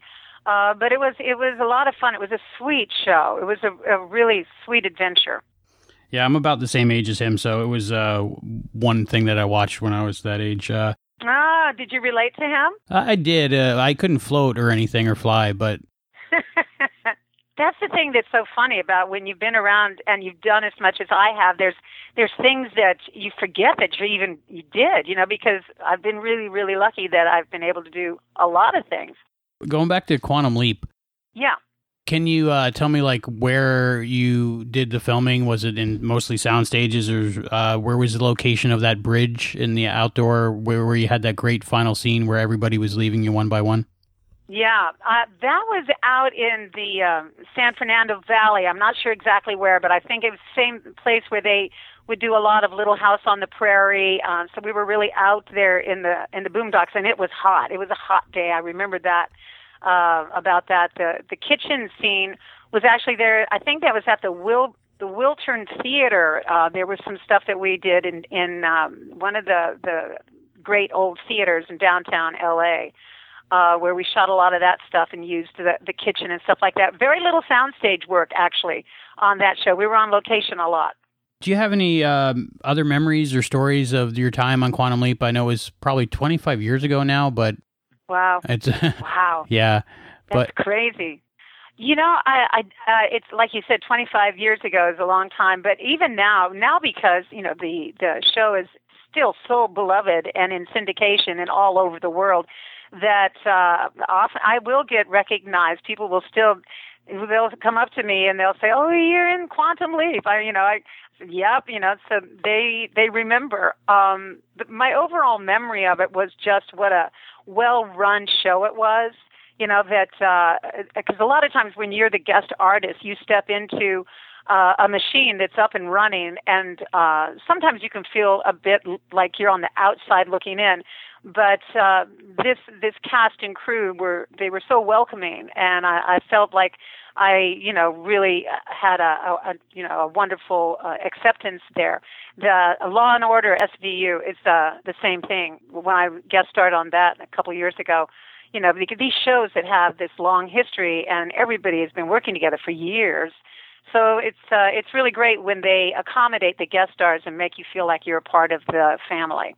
Do you have some work that you've done that maybe you thought was really good, but not as many people saw it as you would have liked, and maybe the people that are fans of yours can go check it out? Well, I guess the thing that would come to mind is actually my first film, which is Golden Girl. I played an Olympic track star, and the irony of that whole project was this is long before obviously Netflix and Amazon and all of that, where now we have their own programming. And back in the day when these miniseries were starting to become very popular on just our three major networks that we had at the time, ABC, NBC, and CBS. And so I was cast in this film, Golden Girl, where I played a track star. And I was being fed a bunch of steroids, which was ahead of its time, so that I would have these super abilities, so that I could win these 5 gold medals, and so this consortium of investors could make a lot of money. So the story is kind of, there's nothing new. It kind of came to pass as it is. But the irony of the film was that it was a co-venture with NBC and Avco Embassy, and to be released first in the theaters for theatrically, and then NBC was going to have the debut of the 4-hour. We shot a 4-hour piece, and they were going to have the never-before-seen footage and so on and so forth on NBC on a 2 or 3 night, big special. Well, the irony was that was the year that the United States boycotted the Olympics. And so our whole tie-in with my film and the Olympics and NBC went out the window, because I ended up being the only American athlete to go to the Moscow Games. So a lot of people didn't end up seeing the film, but I was very proud of it. And Joe Sargent directed it, and he recently passed away, and he had a lot of faith in me to give me, the lead of a major motion picture when I really I didn't have a lot of experience. So I'm very proud of that film. Very cool. I will check that out, definitely. Yeah, dude, check it out. Well, it was so funny, too, because I had to train as an Olympic runner, and they got me, my coach, Tracy Sutherland, who was actually an Olympic coach, and it took a while for me to convince him to understand that I wasn't really training to go to the Olympics. I've never been so sore in my entire life. I said, you just need to make me look like a runner. I'm really not going there. And then when he came out to Las Vegas to train me while I was busy singing, I was working at night at the I don't know where I was at the time, at the Sands Hotel or something, and then during the day I would train. And so he came to the show and he saw me up there on stage singing. He said, "Oh, now I get it. Okay." And that got a lot better, but boy, I was sore, I tell you. That sounds like it. That sounds like fun, though. Oh, it was. I noticed you had music CDs available on your website, SusanAnton.com. Yeah, that's called One Night. And getting back to my band again, this was up until recently when we got back together to have some fun. This was a show that we did in Los Angeles about 6 years ago, I guess, at the Cinegrill on Hollywood Boulevard, which is no longer there. It was in the Roosevelt Hotel. But this was we were there for a week, and the show was so great, and people were loving it so much that we decided the last night to record the show. So we called the album One Night because we literally, it's as live can get. We recorded the show, brought in the big mobile truck, and had 16 tracks or whatever. And we also did a video of it, which there's a few of them. If people go online, you can see the videos on YouTube. And so that's the CD that's available on the website. And there'll be a Christmas CD as well that it will be up there this holiday season. Awesome. I love holiday music. Listen to it all the time. Oh, well, I think you really love this one. It's called Winter Wonderland, and it's very eclectic. It's traditional, but not, so I think that you'll enjoy it. I will definitely check that one out. Okay. Well, thank you so much, Miss Anton, for being on the show. I really appreciated talking to you. I really enjoyed your work in this episode, and thank you so much. Well, thank you, Albie. It was great reliving my quantum leap. I felt like I took a leap again back into a really wonderful time. And I wanted to send a shout-out to all the leapers out there, keep it alive, keep it going, and let's hope that they do a remake, because I think they should.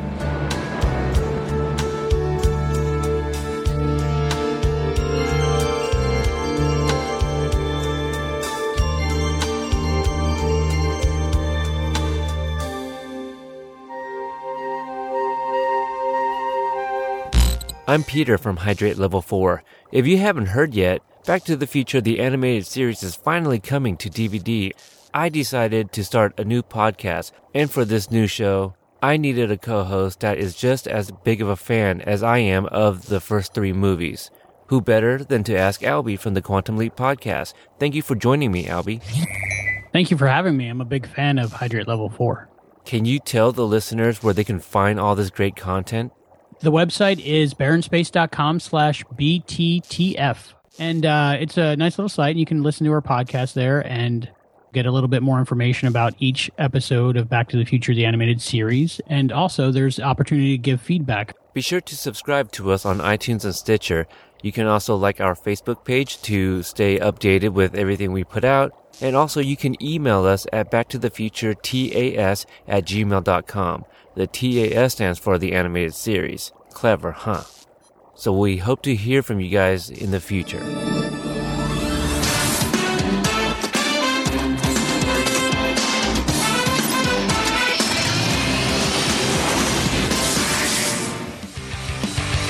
I went down to San Diego around July 31st.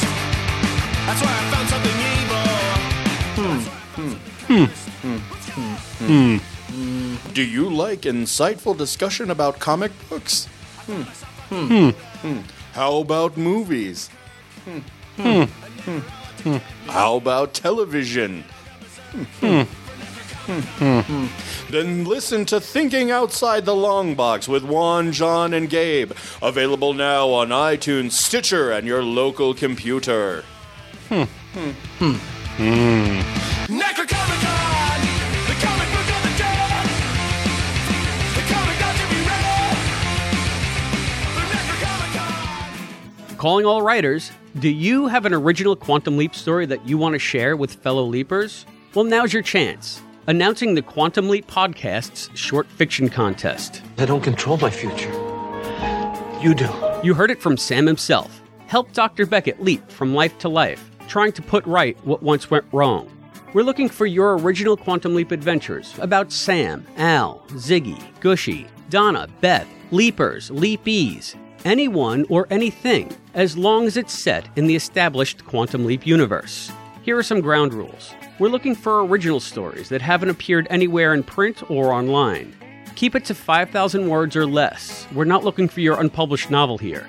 Email submissions to quantumleappodcast@gmail.com, and you can go to the Quantum Leap Podcast website for more details. The first 8 participants will get a small prize, and the top 3 entries, as judged by the Quantum Leap Podcast team, will receive an autographed copy of my Quantum Leap novel, Foreknowledge. Winning stories will be read on the podcast. So what are you waiting for? Hop into the accelerator chamber and make the leap.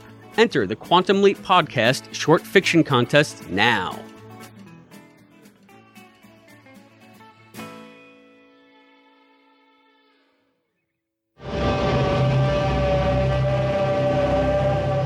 Hello, Marjorie.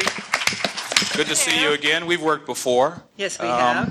One Strobe Over the Line, I think, was your episode, right? Yes. What was your experiences? Well, as anyone who's worked on the show will tell you, it's an incredible group to be a part of. You know, as you said, the crew just adored Scott, and everybody does, and rightfully so. I had just moved to Los Angeles. It was one of my... I'd done some TV in New York, and then I came to Los Angeles. And I was, I didn't know anybody. I was young. I was like, and terrified of everything. And I got this role, which kind of stunned me. And then you show up on the set, and everybody was and especially Scott and Dean, very welcoming and just made you feel safe and cared about and wanted, which then enables you to sort of open up and really do good work. And they were just incredible. And he always said, well, if you're on the lot, come by and say hi. And I did, because I'd be on the lot, auditioning and doing whatever, and you always come by, and they're always happy to talk to you. It was just an astonishing group of people. And still, to this day, one of my favorite roles that I've ever done. It was just an amazing experience, and I got to work with Scott quite a bit, just because of the nature of the story, and the director. And it was just great. And a lot of times you guest star on TV, and you're sort of there, and people are like, hey, how are you? And you just go through the motions, and they're kind of going through the motions because they've been doing it for so long, and they know the characters so well. Not all the time, but often enough. And that was not the case at all. This was obviously a small cast, but they were really good actors and really committed to doing good work. So it was just amazing. And one of I've done conventions, and that's where we've known each other before. And one of my favorite stories that people ask me about, and then if you've seen the episode, and I suppose you've seen most of them, we're doing this thing, and there's a lion. And I was a model in the lion as part of this shoot that we're doing, and I get all speeded up on drugs, and I'm harassing the lion. Lion chases me. We're shooting this scene on a bridge in Disney Ranch, and there's the lion, who we've been working with for like 4 days. And, the second day, people are sort of stepping over him like it's a big rolled-up carpet. And the animal wrangler's going, this is a lion. It's well-trained, but a lion. You are sushi to this lion. So just watch it. Seriously. So we're like the last day, and the lion's been cool. But so suddenly I'm laying on the bridge, passed out. The lion's standing on this big table, like roaring at me, going to attend. Scott hasn't gotten there yet to save everything. But so they're having this conversation. I'm laying there, and the director and the animal guy are having this conversation. Like, okay, well, we want to shoot over the lion's shoulder. So we want to look down from behind the lion onto her on the ground, because it'll be a cool shot, and we'll get some of the mane in there, and it'll be cool. Like, all right. But it's like, okay, this is good, but we can see the chain. Like, we've got to take the chain off. I'm laying there on the ground. Okay, let's see. My eyes are closed. There's a 2,000-pound lion, well-trained 2,000-pound lion, standing on the table, there's 15 guys right off camera, but if the lion decides to jump off the table, nobody can stop it. So I was like, so I'm sitting there going, all right, and my eyes were open just enough. So it's like, if this lion moves, I'm rolling off the bridge into the water. And nothing happened, it was fine. But that was just the things that you don't think about when you're, oh, lion. So anyway, it was a fantastic experience, and still, one of my very favorite. And it's a terrific show. It still is. It holds up really well. Ma'am, over on the side. My name's Janice. I'm from Pennsylvania. And all of the panels have talked about how great it was to work with Scott. And I'd really like to hear, because Dean's character of Al wasn't able to have the same interaction with the characters each week. So I'd like to hear some stories about your then off-scene interactions with Dean. I stalked him.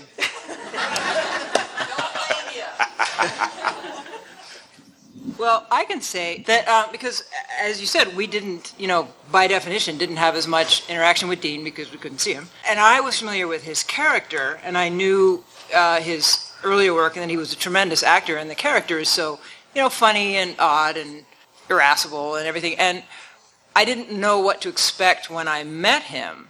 And I have to say, he was so kind, was the word that just stayed in my head the whole time. He was just very, gentle and very kind, just talking to you. And I didn't do scene work with him or anything because I didn't interact with him, but just around, when he'd be on the set or whatever, he was just a very quiet, kind, gentle man whenever I saw him. He was really remarkable. And because of the character that he plays, I didn't really expect that. This is Paul Link, and you're listening to the Quantum Leap podcast. Helen was a great character in this episode, so it was really great to hear Susan Anton's take on this episode and hear about her point of view. And I'm really looking forward to the Christmas album. And the amazing part about that kitchen scene, that it was all in one take, and they did it once, and it worked. Well, that just is incredible. That just speaks of their acting abilities. So much like Sam when he was a photographer, the director was like, we got it. Yeah, well, that might explain why his icing's still on his back. Thank you so much to Susan Anton. That was a great time I had talking to her. Yeah, thanks so much for being on our show. And it is now time for a segment from Christopher DeFilippis.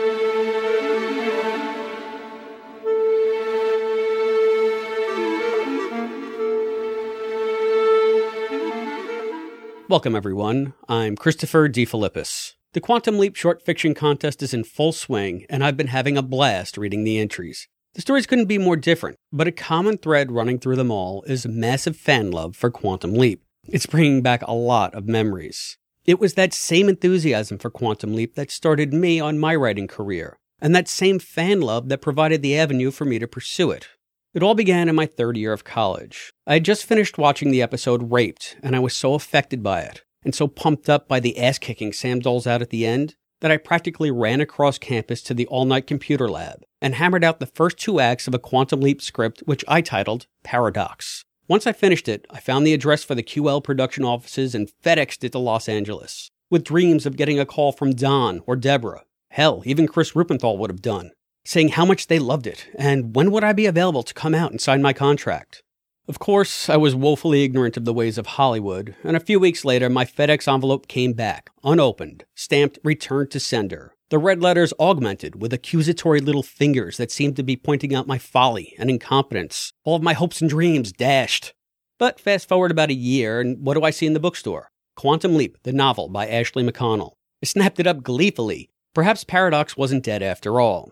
A few more Quantum Leap novels and one college graduation later, I got in touch with the powers that be at Berkeley Publishing and learned their submission process. No way I was going to make the same mistake twice. And that set me firmly on the road that eventually led to the publication of my book Foreknowledge. Now, there were obstacles and setbacks and eventual triumphs along that road, but those are stories for another day. Suffice it to say that I never would have made it without the fan love I mentioned earlier. Because by the time I began this process, Quantum Leap had already been off the air for a few years. But some diehard leapers in New Jersey were determined to keep Quantum Leap alive. And without their dedication, there never would have been a convention called Eastleap.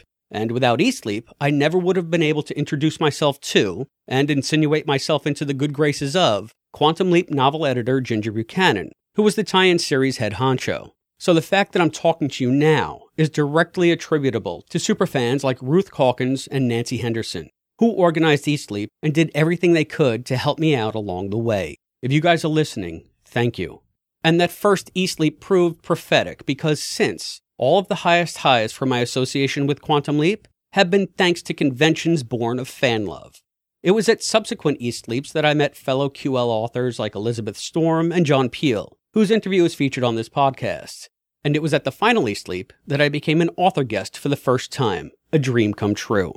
That dream came true again, thanks to the fan love, sheer determination, and I think a little bit of insanity, that allowed Brian Greene to pull off the Leap Back 2009 Quantum Leap Convention, which commemorated the 20th anniversary of Quantum Leap with a 3-day celebration in California that featured about 50 guests, including the Big Four, Scott Bakula, Don Belisario, Deborah Pratt, and, via telephone, Dean Stockwell. It was an amazing experience. Deborah actually brought a copy of my book that I had signed and sent to her years before, and she treated me like an old friend. And I got to meet Scott and Don, too. I don't know how you did it, Brian, but I'm glad you did, because thanks to you, I now have a copy of Foreknowledge signed by Scott, Don, and Deborah, which is, hands down, my most prized possession.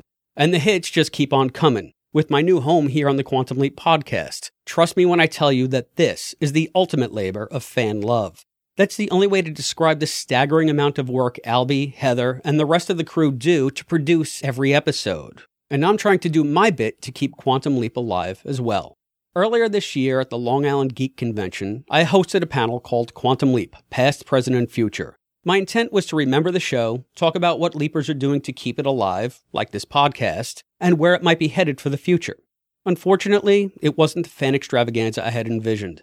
Most attendees had only hazy memories of this show, but they were fond memories nonetheless. So it was an enjoyable hour, but nowhere near as enjoyable as the waves of affection I've felt from our fiction contest entries. I can see in them the same feelings that inspired me to dash across campus and write Paradox so many years ago. The same feelings that keep me coming back to Quantum Leap fandom time and time again. When I think of all the life goals I've accomplished and all the wonderful people I've met because of Quantum Leap, our silly obsession over this old TV show doesn't seem so silly at all. So keep those fiction contest stories coming, and let's all keep the leap alive.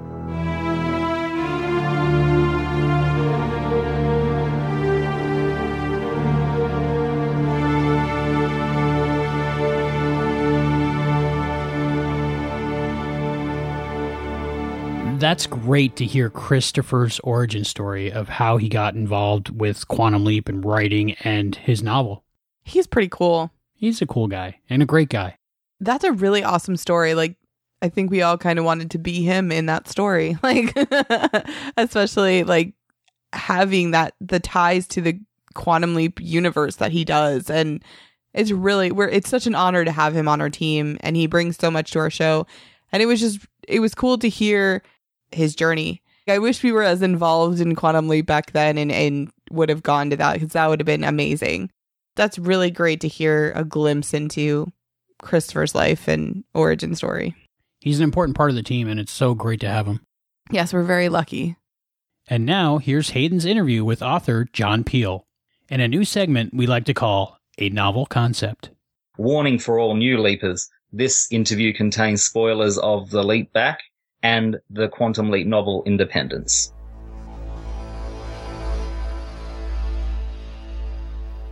Now there's a novel concept. John Peel was born in Nottingham, England, the home of Robin Hood, in 1954. He was a rather sickly child, so instead of playing games and sports, he read a lot. And reading a lot led to Peel wanting to create his own stories, and so he began to write a lot. Peel was 27 before he became a professional by selling his first story, a comic strip to Marvel Comics. He then managed to sell articles about British television shows to an American magazine, Fantasy Empire. Peel moved to New York in 1981 to get married, and shortly after that became the editor of Fantasy Empire. Peel's first book came as a result of that, and then he started to write fiction. His first original novel was published in 1992, Uptime, Downtime, about two orphans who discover they have the ability to travel through time, but accidentally erase their own timeline in the process and have to attempt to change history back to the way it was meant to be. Peele has been writing novels ever since. His original works include the Diadem series, a game-like series of novels in which the main characters must travel to and complete challenges on different planets. The Dragonhome series, a sister and brother each have talents, which are considered dangerous in their world. They're on the run from the king's men, who want them in their army, and they must seek sanctuary at Dragonhome, in which they discover strange noises in the night and a deadly secret hidden in the castle. The Magical States of America. What if there was another world that existed alongside our own, that was almost the same as ours, but twisted in a different direction? A world where they used magic to live their everyday lives instead of science as we do. A world where there's another you, but of the opposite sex. This book imagines just that. 2099. Cloning, computer hackers, and a secret society dedicated to taking over the world. Shockers, a series of horror stories, each with a completely unpredictable ending. And Foul Play, children's games gone wrong and deadly. In addition to his extensive original works, Peele has also written numerous television, movie, and video game tie-in stories, being one of the few people who can boast having both Star Trek and Star Wars on his resume, as well as Doctor Who, The Outer Limits, James Bond Jr., The Avengers, Are You Afraid of the Dark, The Secret World of Alex Mack, Erie, Indiana, and Carmen Sandiego. While most authors get their start selling short stories, Peele admits to never having been able to do things quite the same way as others. So it was some time after his novels that Peele managed to sell his first short stories. Among his short stories are The Tales of the Shadow Men, a series which takes characters from French literature or stories set in France and gives them new life. To this day, Peele has still sold more novels than short stories. Currently, John Peele lives on Long Island with his wife and menagerie of dogs. The Peels have been active in helping to rescue abandoned and unwanted miniature pinchers for several years, and as a result, ended up keeping the ones that they couldn't find homes for. Of course, Leapers will know John Peele best as the author of the Quantum Leap novel Independence. It's August 1776. The war for independence has begun, pitting neighbour against neighbour. Samuel Beckett must take his stand with one side or the other. But Samuel Beckett, the real Samuel Beckett, is now over 200 years in the future, and his several times great-grandson has taken his place. Is Samuel Beckett a patriot or a Tory? Or, as some suspect, a double agent? Ziggy doesn't know, and Sam's Swiss cheese brain can't remember the family history. So Sam is left on his own to discover the dangerous truth. The Quantum Leap podcast is lucky enough to be joined by John Peele today. Thank you so much for joining us, John. Hello. Just like to know, how did the story for Independence come about? Well, it came about because I was absolutely hooked on Quantum Leap. It was one of the shows that I never missed. And when I heard they were doing a series of novels based on it, I did something I don't usually do, and that's pretty much begged to write one. I really wanted to have a go at it myself. And the editor, Ginger Buchanan, was kind enough to listen to me and agree that I could submit a few ideas. What I did originally was I came up with what I try and do when I'm writing a book is to do something that can't really be done on TV for various reasons, which you can do in books. So I came up with what I thought was this absolutely brilliant idea for a novel. It's in which Sam leaps back in time to this cop who originally was killed in action. And it's his job to try and figure out and stop it. Unfortunately, what happens is he actually gets killed. Yikes. And I actually kill Sam. And then everything goes absolutely crazy. There's a congressional investigation. Quantum Leap is closed down. They're forbidden to use the machinery at all. And Donna and Al surreptitiously started up again, and Donna has to leap back to try and save Sam. And, of course, she leaps back into the killer. And since this is her first leap, she's really, really groggy and doesn't know what she's doing. And the whole book comes to a climax, of course, where she confronts Sam and is about to kill him. And I pitched this idea to Ginger, and Ginger gave me this horrified look and said, "We can't do that." And I'm like, "Well, why? Why not? It's great. They will never do this on TV." And she said, "They will never do it on TV because Sam is the star. He's only in 2 chapters of your book." So she said, no, you have to do a story which has Sam in it. I pitched a second idea where he leaps back into 1963 England, because pretty much the show had been based in America. And I said to her, "Why does it have to be America? Why can't he leap anywhere in the world?" And I pitched this idea, but she wasn't too happy with it. So at that point, I said, "Well, what would you like to see? What would be your ideal pitch?" And she said to me, "I'd love it if we had another one where he leaps along his own genetic line rather than to his own time into one of his ancestors' times." So that's when I sat down and thought, okay, what am I going to do? And I just, at the time, I'd just been to Concord near Boston, which is where the first battles of the War of Independence were fought. So obviously this was foremost in my mind at the time. And I thought, well, that would be good then. And because the previous time he'd jumped back, it had been into a Civil War setting. So I thought a Revolutionary War setting might be more fun. And when I pitched this idea, Ginger absolutely loved it. So on my third attempt, I got it right. It turned out great. Just out of interest, the stories that you were originally pitching, have you managed to write them down anywhere? Because they actually sound really interesting. I'd like to have a chance to read them if possible. Yes, I'm pretty sure I've still got the outlines somewhere. I'd have to dig them out. They'd be in one of my files. But yes, I write sort of 3 or 4 page outlines generally. So there's a good 3 or 4 page outline for both of the novels. Great. You might want to join our the Quantum Leap Podcast's fanfic competition that we're running at the moment. You'd probably do a clean sweep. I just wanted to ask, writing about the American War of Independence, we were all concerned about having to have your story centered around historical events and people who actually existed. How closely do you feel you stuck to the historical facts, and how much liberty do you think you took towards them? I tried to keep reasonably close to the historical facts. A lot of what I put into the book was quite accurate. Where I live, the Havens Inn is only a few miles from here. So I knew about the Havens' connection to the Revolutionary War and about the spies and everything. It's become more popular these days, of course, with that new TV show that came out previous season. But at the time, virtually nobody was really writing about it. So I was doing something quite different, I thought. And I did some other research and looked around and found things that would fit into my plot line. When I started it, I only had a vague idea of what I was going to do. I knew he was going to jump into the Revolutionary War, and I had a few ideas about it, but that was pretty much it. So as I did the research, I kept thinking, I can use this, and put it on one side. In the end, I did actually get one complaint from a reader, a very friendly complaint, who worked in one of these reconstruction villages.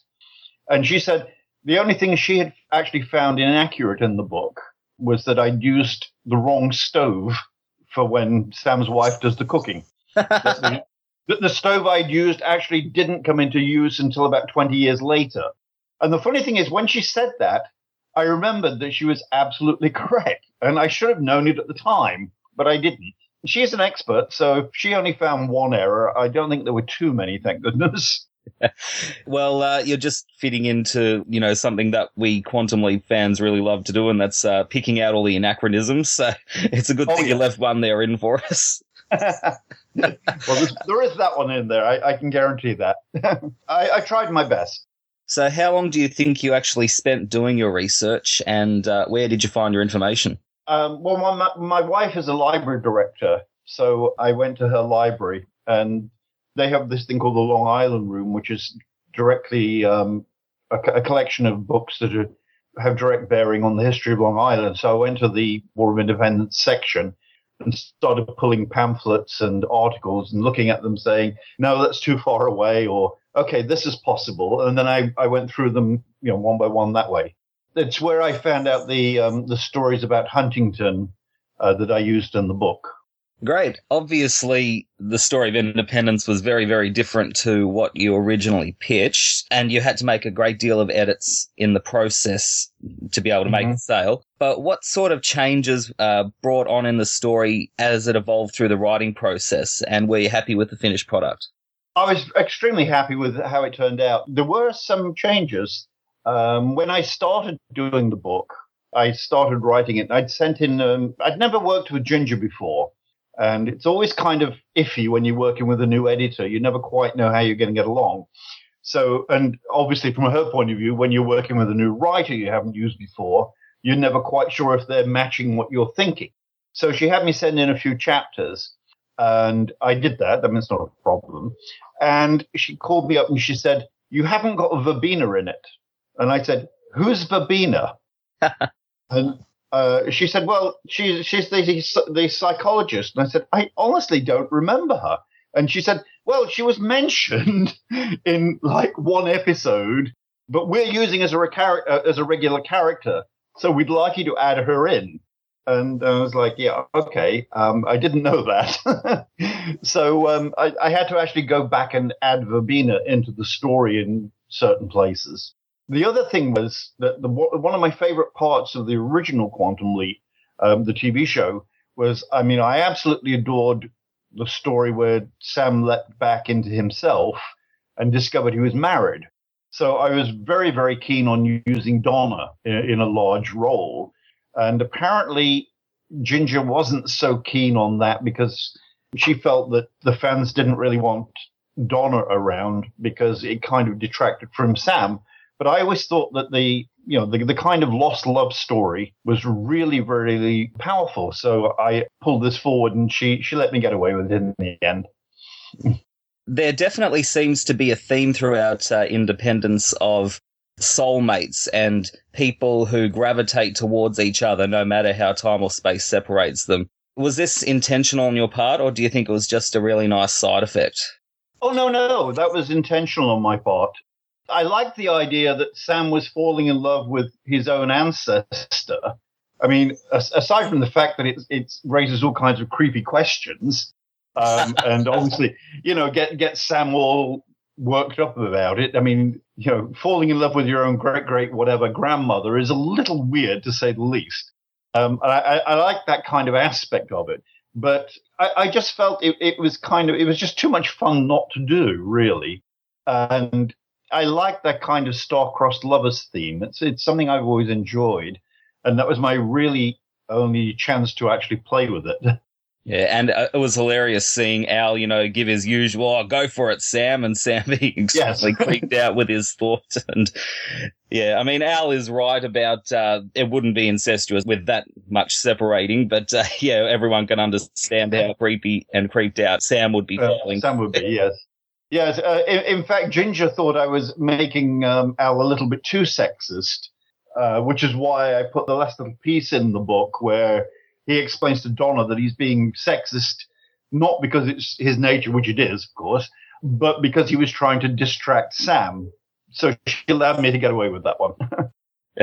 Yeah, it's always nice having that little bit of extra for Al, just to give his character a little bit more flavour. Obviously, since this story is set outside Sam's lifetime, as you said, he has to leap into one of his ancestors whose DNA is similar enough so that it's a match. And it appears that his host Samuel is very much like Sam, and that Samuel's wife Hannah is very much like Donna, even in appearance. So when you were writing the story, did you actually picture Samuel and Hannah as the past lives of Sam and Donna? No, not really. It's just that I'd read this piece where they were talking about how people are attracted to certain kinds of people. And I just thought it would be kind of interesting to have two people who look a little alike being attracted to two other people who look a little alike. It was just my way of picking up a little bit of scientific background, I guess. I do this sometimes. I'll read an article and think, oh, that's an interesting thing. I'll have to keep that in mind for one of my stories. And that one had just occurred to me. And it just seemed like it was kind of appropriate that, if Sam looked like Samuel, maybe they'd be attracted to almost exactly the same kind of woman. Yeah, it makes sense. Well, it sort of made sense when I was writing it anyway. No, it definitely makes sense. Now, there's a great deal of violence depicted in Independence for obvious reasons, being, in the Revolutionary War.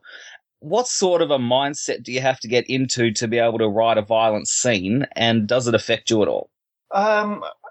Everything I write affects me in one way or another. Sometimes I get caught up in what I'm doing and the mindset doesn't go away when I stop writing.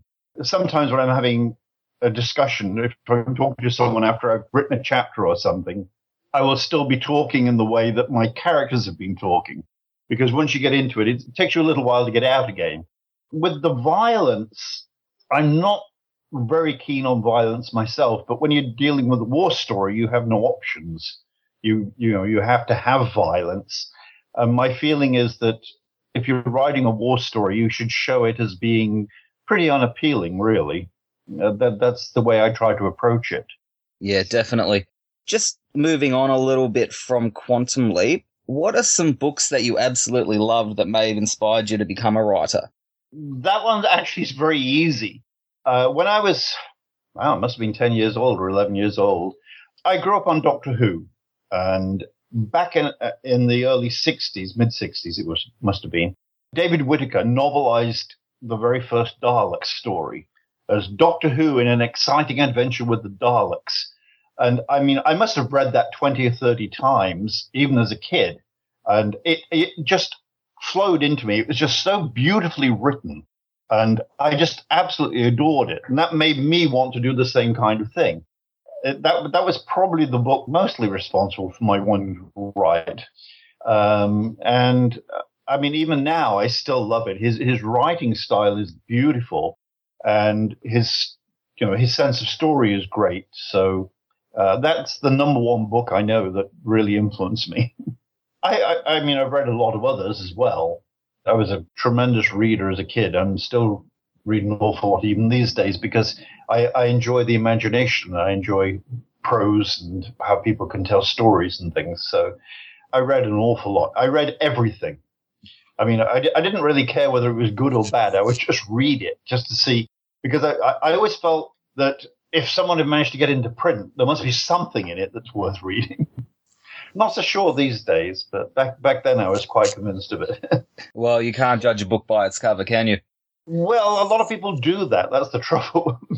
It's funny you mention that, actually. We have one listener who I've been telling the listeners that we were going to be talking to you, and she said to me, I'm a bit iffy about reading Independence because the cover looks very gory.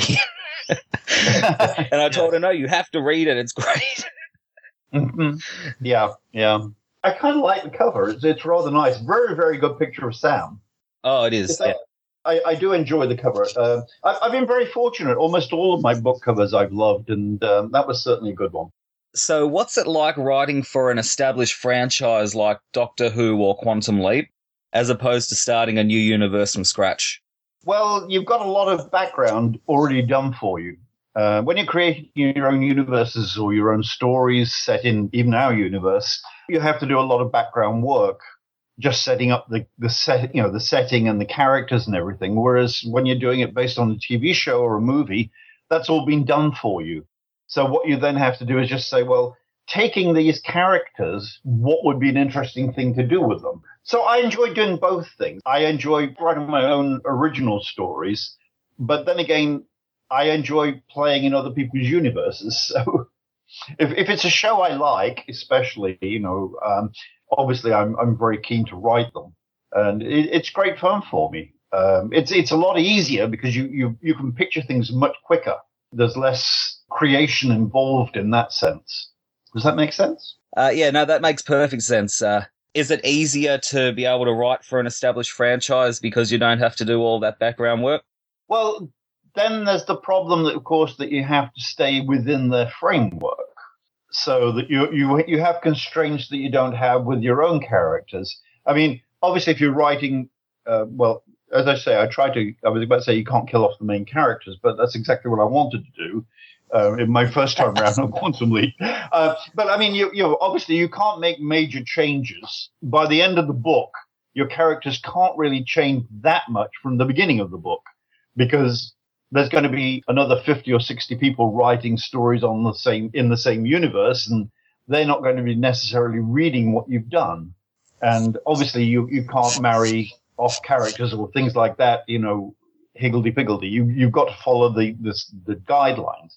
So it's kind of like you have to follow a map, and you've got a certain amount of leeway. You can go one direction or another, but you've got to basically end up in the same place. That's one of the beautiful things about Quantum Leap, isn't it? The fact that you can pretty much watch them in any order you like, and there's not much of an effect on the overall arcing story. How different is it writing about a video game? Well, that was kind of weird. I am absolutely awful at video games. Terrible. Absolutely terrible. So it's mostly, from my point of view, when I was doing Carmen Sandiego, I played a few games just to get the feel of it and what the characters were like, and then I simply put it on one side and just wrote a story, and, that was that. Other than that, no. Video games I sort of steer clear of. Are there any franchises that you've wanted to write for but haven't had the chance? Oh, yes, lots. One of the ones that I really wanted to do was Alien Nation. I mean, I adored that series. Very, very clever show. And I actually approached them about doing a novel. And what happened was that I was actually set to do one. They had found, when the show had originally been broadcast, this was between the show being broadcast and the reunion movies. When the show had originally been broadcast, there were a whole bunch of scripts that had never been filmed. So they actually sent me an unscreened script and said, would you like to novelize this? And it was a very clever script. So I said, yes, sure, I'd love to. And we were literally like a day away from signing the contracts, and the series was canceled. So the books went by the way. So I was very close to writing an Alien Nation novel, which would have been a lot of fun. I was looking forward to that one. There's several other franchises I would have adored to have played with. And who knows, maybe one of these days I'll get a chance to do it. But, they're bringing back a lot of the ones that I've always enjoyed, like Man from U.N.C.L.E. or Thunderbirds. So I might just get a chance one of these days. Yeah, well, I'm sure we'd all really love to hear it. Which of your works is still in print, and where can they be purchased? Pretty much most of my fantasies are still in print. I believe Amazon carries quite a number of them still, thank goodness. And I've self-published a couple that were sequels to other material that the original publisher decided they didn't want to do a sequel to for one reason or another. So a couple of them are actually my own publications. And I've got a Lethbridge Stewart novel coming out next year, so I'm not exactly sure quite when yet. Yeah, that's a Doctor Who spin-off, isn't it? Yes, it's a spin-off from the Doctor Who. Someone discovered that the Brigadier character was actually not copyrighted by the BBC, but by the original author, the person who had written it originally, and they licensed it from him. So that was kind of interesting. Are you allowed to give us a little tidbit of what we can expect in that book? Oh, sure. What it is that the character of Lethbridge Stewart was created for the story The Web of Fear, and then reappeared later in The Invasion. So these books of Lethbridge Stewart's adventures are set between those two stories, in between his first appearance and his second appearance, which spanned about 2 years. So they've got plenty of room for stories, I think. And what it is that this is before the days that he's working with UNIT. He's working with the British Army. So I ended up writing an alien invasion story with the very strange title, The Grandfather Infestation, which actually makes sense when you read the story, but I came up with the title simply to make people go, what? Which I do occasionally. But it's an alien invasion. I've done alien invasions before, and the one thing I don't like is just that a lot of the aliens are just nasty, unpleasant characters that have decided, they're going to invade the Earth. I wanted something a little bit different. And these aliens really don't care one way or the other about the human race. They just want the property, which is kind of, I thought was a little different, at least. Really looking forward to it. You're also working on the third Dragon Home book, is that correct? That's right. Yes, in fact, I was working on it a little earlier today. It's one of those things where I was working with an editor who was absolutely marvelous and who understood me really, really well. And he called me up one day in the middle of the summer and said to me, "Hi, John, it's Craig Walker. Would you like to write a book for me?" And I mean, they're magic words for any author, of course. You know, when they actually come to you and ask you to write a book, it's amazing because they've already convinced themselves they want you, which is a good start. So you don't have to work quite so hard pitching stories. And I said, yes, I'd love to write you a book. And he said, how about Jane Eyre with dragons? It was just one of those things, you know, sometimes something just catches your imagination and you just go, yeah, I can do that. So I said to him, yeah, sure. And I literally got off the phone with him. This was like 4 o'clock in the afternoon. And I sat there the rest of the evening thinking, Jane Eyre with dragons. And I started typing an idea. And by the following morning, I had a complete outline. And I called him up and said, I'm faxing you an outline. This is in the days before widespread computer use. I'm faxing you an outline. And I faxed him the outline and he bought it the same day. Literally a day after he'd asked me to write the book, he bought it. Then, of course, I had to sit there and write it. Yeah, well, that's great feedback, though. Yeah. What was funny was because I was so inspired from the beginning by just simply that one-line description that I actually wrote it very, very quickly. And I really, it was like white heat, you know, the way you work. I'm one of those writers when I'm writing, I just really can't wait to get up in the morning and start work again. And that book, more than probably any other I've written, I was really, really excited by myself. And I think if you're excited by a story yourself, this comes through in the writing. It helps the reader. And it's proven to be a very, very popular book. I'm constantly getting comments from people saying, I read this when I was in 5th grade. Now I'm reading it to my children, which is kind of flattering and not exactly insulting, but you know, it makes you think, oh my goodness, I must be a lot older than I thought, kind of thing, if they're reading it to their kids. but it's wonderful that they have such good memories of the book. And I had so many people asking me for a sequel that I finally gave in and did it. But it turned out that the editor, Craig Walker, who had commissioned the first book, had died, sadly. And nobody else at his publishing firm wanted to take on a sequel. So I thought, right, I'll publish it myself, which I did. And as soon as I did that, people then read it and then kept emailing me and everything and saying, when are you doing the next one? So I got kind of forced into doing a third one without really having thought about what the story would be. Yeah, what have you gotten yourself into? Yes, quite. And it's astonishing because people love the character, the main character, Melaine, who has the ability to communicate with animals. And she talks with animals and everything. And she's an interesting character because she's very naive. She's been brought up in almost isolation. So she really doesn't know how to communicate to people exactly. And she just tells the truth constantly, which usually gets her into serious trouble, of course. And her responses are just very instinctive. So she's an interesting character, and people just seem to really relate to her, which is lovely. I love characters like that. It sounds a lot like Luna Lovegood from Harry Potter. One of those people yes. Just genuinely doesn't care what anyone else thinks and, you know, brutal honest all the time. And yeah, it was kind of funny watching Luna because she is a little like Melaine, yes. Thankfully, I created Melaine a few years before Harry Potter, so I'm fairly safe there. Well, maybe you can get some royalties from J.K. Rowling. That would be lovely. This is just a writing in general sort of question.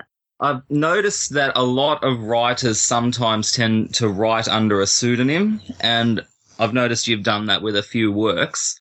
I'm just wondering, what sort of reasons are there behind wanting to write under a pseudonym? Just because it just seems like I'd want to get the credit for my work. I don't know why I'd put it under a different name. So. Yeah, well, no, my feeling is exactly. I never wrote under a pseudonym myself willingly.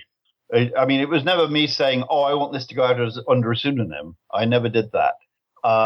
What happened was that I wrote a couple of books in a continuing series, and what would happen there is that the editors had created a kind of group name because they would have various writers writing these stories, and the problem is they would then obviously, if they were under the original writers' names, they would all get lumped. They wouldn't be put together on the shelf. They would all be separate. And it would be hard to find, where the series was when you'd have to keep going from different writer to different writer. So they create a kind of group pseudonym that everybody writes under, which is what happened when I did books as Nicholas Adams. The other time I really wrote under a pseudonym was when I did the James Bond Jr. books. And in that case, it was because the James Bond production company, who owned the copyrights, didn't want my name on the books because they didn't want me to be credited as a James Bond writer. So they insisted on putting on a pseudonym. But since I did all 6 books, it was a pseudonym that was actually me. And somebody there must have had a sense of humor. I don't know who it was because I certainly never talked to them. But instead of John Peel, they created the pseudonym John Vincent. And I think it's from that How to Win Friends and Influence People book by a guy called John Vincent Peale. So I think they were being a bit funny there. If I was an editor, then I'd be trying to sneak little funny bits in as well, wherever I can.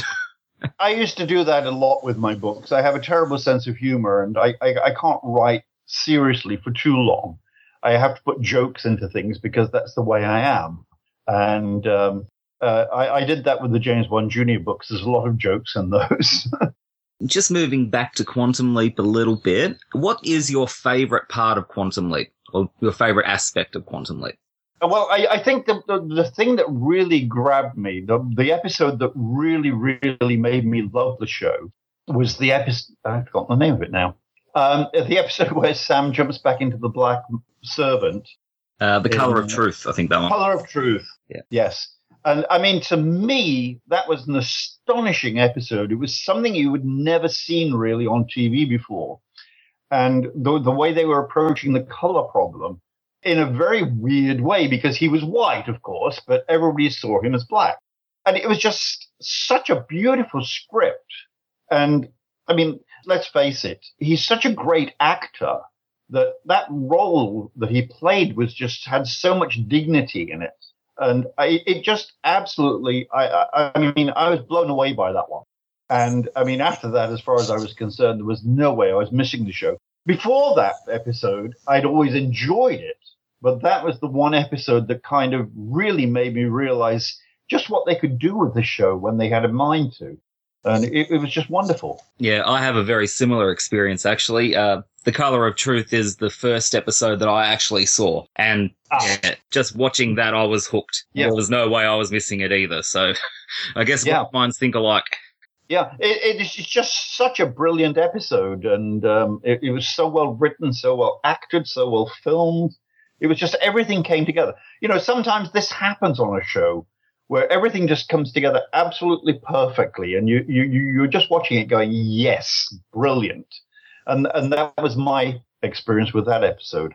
It's great that through Quantum Leap, they're able to tell a story about things that have happened in the past, real sensitive and huge issues, but from the point of view of someone who's living in present day. So we can see how absurd and how unjust everything is, and we're seeing it through the same point of view as ourselves through this character that's from the present. So, right. Yeah, I do that a lot myself, taking characters from the present day and putting them in past situations where you can comment on them. Whereas, of course, the characters who are living in the past see nothing wrong with what they're doing. A character from the present day looking at the situation can say, well, that's not right. That's not the way people should behave. And that's what Quantum Leap managed to do a lot, I think. Yeah, they really did a great job of that. This is a question from one of our listeners, Leslie. Reviews of the Quantum Leap novels tend to range all over the spectrum. One's down the very, very low end saying this is, you know, an awful book. The writer doesn't understand the two main characters, all the way up to glowing reviews saying it's the most true to book series I've ever read. Oh, by the way, yours is definitely up there on the high end. But did you ever feel any pressure about writing what has become one of the most beloved series on the planet? No, actually, I never felt any pressure whatsoever. I just felt tremendously glad that I was doing it because, as I say, I love the show and I really, really, really wanted to play with those characters. It's only after you're done that you start thinking, oh, I wonder how other people are going to see this. Because you can never know. This is why the reviews are always up and down. One person can love it, one person can hate it, because it depends on the viewer, or in this case, obviously the reader, as to how they respond to what you're writing. And, sometimes you hit the right buttons and everybody goes, oh, love it. And then other times you miss somehow. And then people start picking holes in it. So, you really can't worry about that while you're writing it. That tends to be something that comes to you afterwards. Oh, how are they going to take this? I hadn't even thought about it, kind of thing. Yeah, when you can't do anything about it.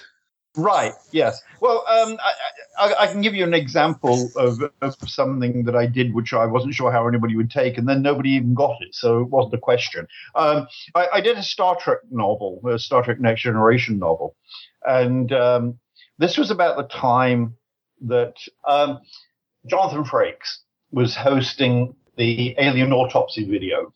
So I wrote an Alien Autopsy video into my book and had Jonathan Frakes actually present at it in the story. And because I thought it would be funny. And it wasn't until after I'd written it and sent it in that I suddenly thought, well, people got a little annoyed with him for doing that. Maybe they'll get annoyed with my book having put something similar in. And I don't think anybody even noticed it. It was so weird because I was expecting to get a lashback from people saying, how could you do that? And I didn't get a single comment. Nobody. It was so weird.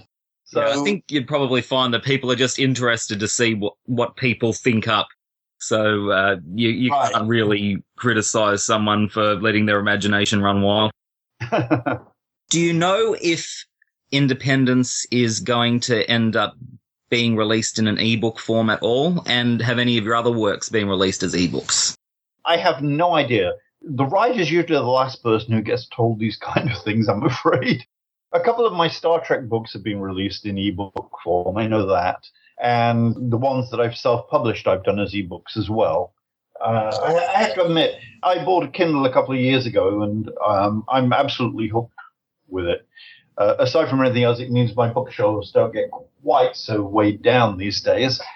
So I'm very fond of having things in ebook form. And it's a great way of doing a back catalogue, which, I mean, obviously publishers don't like to keep every book they've ever printed in print because it's going to take a lot of space up. Whereas in ebook form, you can keep them pretty much in print forever. There's no problem. So I think it would be lovely. I'd love to see the Quantum Leaps come out in ebook form. Have any of them been done?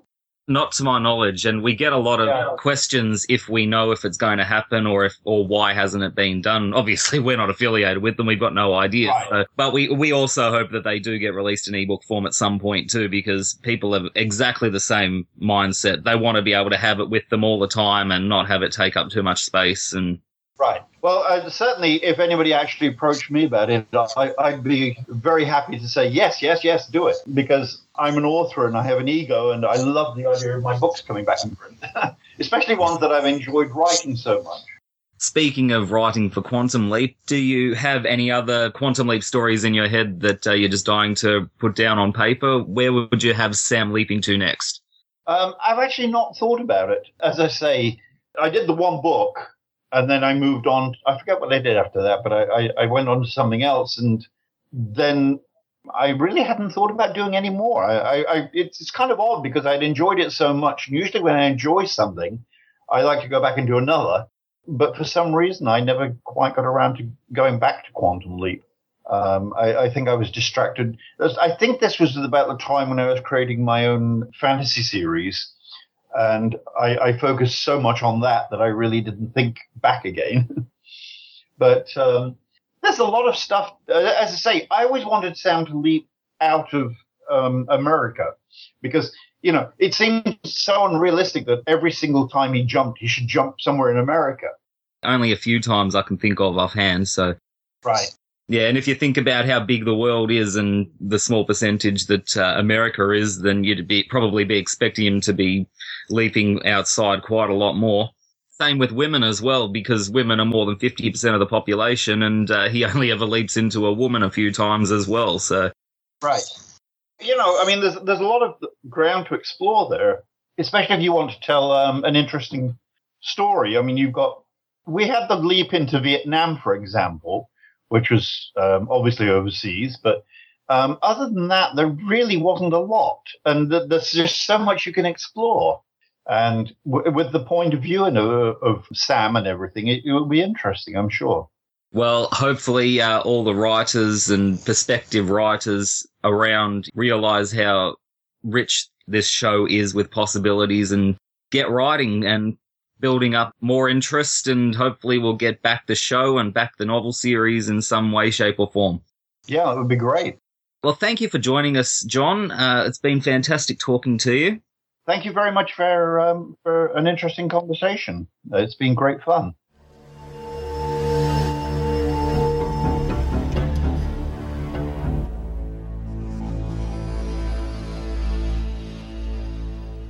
It was so cool hearing John Peel talk about all the different books he wrote. I like his Star Trek books. He writes Doctor Who books. He's just cool in general. And it's very cool that Hayden got to do that. And now, the moment you've all been waiting for, we have feedback. Feedback. And these emails will be read by Heather because Juan just had a baby. Congratulations. Well, Juan didn't have a baby. Well, his wife had a baby, though. Congratulations to Juan and Alicia on the birth of their baby girl, Felicity Marie. Yay! Congratulations. I was hoping she was named after Felicity, the TV show. She was named after Felicity from Green Arrow. So now I have to watch Green Arrow. Oh, shucks. That's still like a geeky name, though. It's still in the nerd verse. It's a good TV name. You need a good TV name. If not a good Star Trek name, a good TV name. Yeah. This email's from Barbara Noel, and it's about Leap of Faith. Hi, Albie and Heather. The thing at the beginning when we first see Tony and his brother, I agree with you, Albie, about the link to the necklace should have been broken. If that was me, I would not have been able to wear it after breaking it away from where it was. In this case, hanging from the mirror inside the car. It just doesn't make any sense. The clasp should have been broken. I also love and enjoy the Kiss with History segments, and in this particular episode, it had Sylvester Stallone. I love that surprise look on Sam's face when he saw the name on the locker door. I also noticed the name P. Floyd on the other locker door and wondered if it belonged to someone named Pink Floyd. But I did not make the connection that you did about boxing in the church. Kudos to you, Heather. That's very clever. And about Al not enjoying being inside a church, I must have forgotten how back in season 1, with Kid Cody, Al was with Sam down in the church basement. Yet with this episode, he showed a kind of discomfort being in church. I guess it's just an inconsistency with the writers. As you said, Albie, too many cooks, writers in the kitchen. But how I love hearing more about the background stories of our heroes, Al with his sister Trudy and his dad. Same thing with the background stories about Sam. I just love that emotional link with Al and the Calavici family. Heather, regarding the whole thing about Sam bending over, yet he still got shot. I agree with you and Albie about that physical effect of what happened to Sam. It makes my heart skip quite a few beats when I see him fall to the ground. I was so afraid for Sam that he would die, and all the rest of the DVDs are blank. Giggles. It doesn't make sense that Sam ducked, but still got shot, so badly injured. But I realized the purpose of the scene was to restore Al's faith in God. The same as back in season 2, referencing blind faith. So the mother would believe that the blind pianist is blind, not faking it, thusly allowing her daughter to go with him. I didn't like that this is one of the episodes that in the bar scene with the fights, the DVD plays a different song on the jukebox, and the telly plays another song. Perhaps one day when the Quantum Leap series goes to Blu-ray, it might choose to be the correct song. But I'm not holding my breath, lol. Perhaps this is why you don't find it on Netflix. Perhaps because of the jukebox song difference. Do you think? I agree with Albie that funny bit with the old couple and the guy, his name was Albert. I found that to be hysterically funny. Every time I see it, I guess it's the comic relief. Especially just after something so scary as Sam, as Father Frank Pistano, getting shot and almost dying. Not meaning to make light of the situation, it just makes me stop crying in fear of Sam's life. And lastly, I want to thank you for sharing that wonderful interview with the guy who played Father Frank Pistano. I found him to be very entertaining and funny. Looking forward to the next episode, the photographer episode. Thanks again. Sincerely and respectfully yours, Barbara Noel. Thank you, Barbara. She has a lot of good points. Yeah. I like that the fact that people are picking up on the rest of the discs are blank thing. Yeah, that's been our running gag for a while. With us. Yeah. I think the main reason that the show isn't on Netflix is the music. I still don't understand that. Money. Yeah, I guess that's what it all comes down to. People want mountains of money. I want mountains of money. In the UK, they're like, nope, you get what you get. In the US, it's like, I want infinity money or you can't use it. And companies are like, well, we don't have infinity money. And people are like, well, then you can't use it. I still don't understand how it works over there and over here. It's non-negotiable. Is it a one-time fee? I think the rates are standardized, so people can't just demand whatever they want for it. Right. I'm like, here we can't even use music on a home video on YouTube. According to my Australian friend, you can use anything you want anytime. You just got to say who it's by. So that must be nice. Here they tried to make money off of our daughter's dance class because of a song that she danced to. They tried to monetize our video. The artist wanted money for the video because she was in a dance class. Because of the quiet song playing in the background of my daughter's dance class. I was like, remove that song. I pressed that button. So yeah, I don't want your song in my video then. Not at all. Never. Replace it with a bicycle built for two, please. That would be pretty funny. There are many ways to leave feedback for the Quantum Leap podcast. You can hit us up on Facebook at facebook.com/Quantum Leap Podcast. We are on Twitter at Quantum Leap Pod.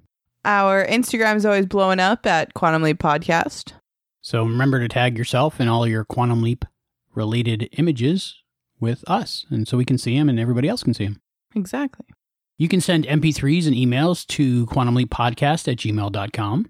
And you can call us at 707-847-6682. And now, I think it's time for Hayden's segment.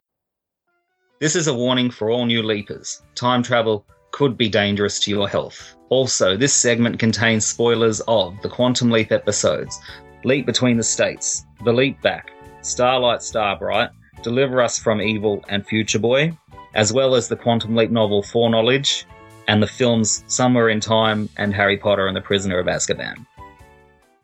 Hey Leapers, you've gone one strobe over the line, and now you're in Quantum Deep.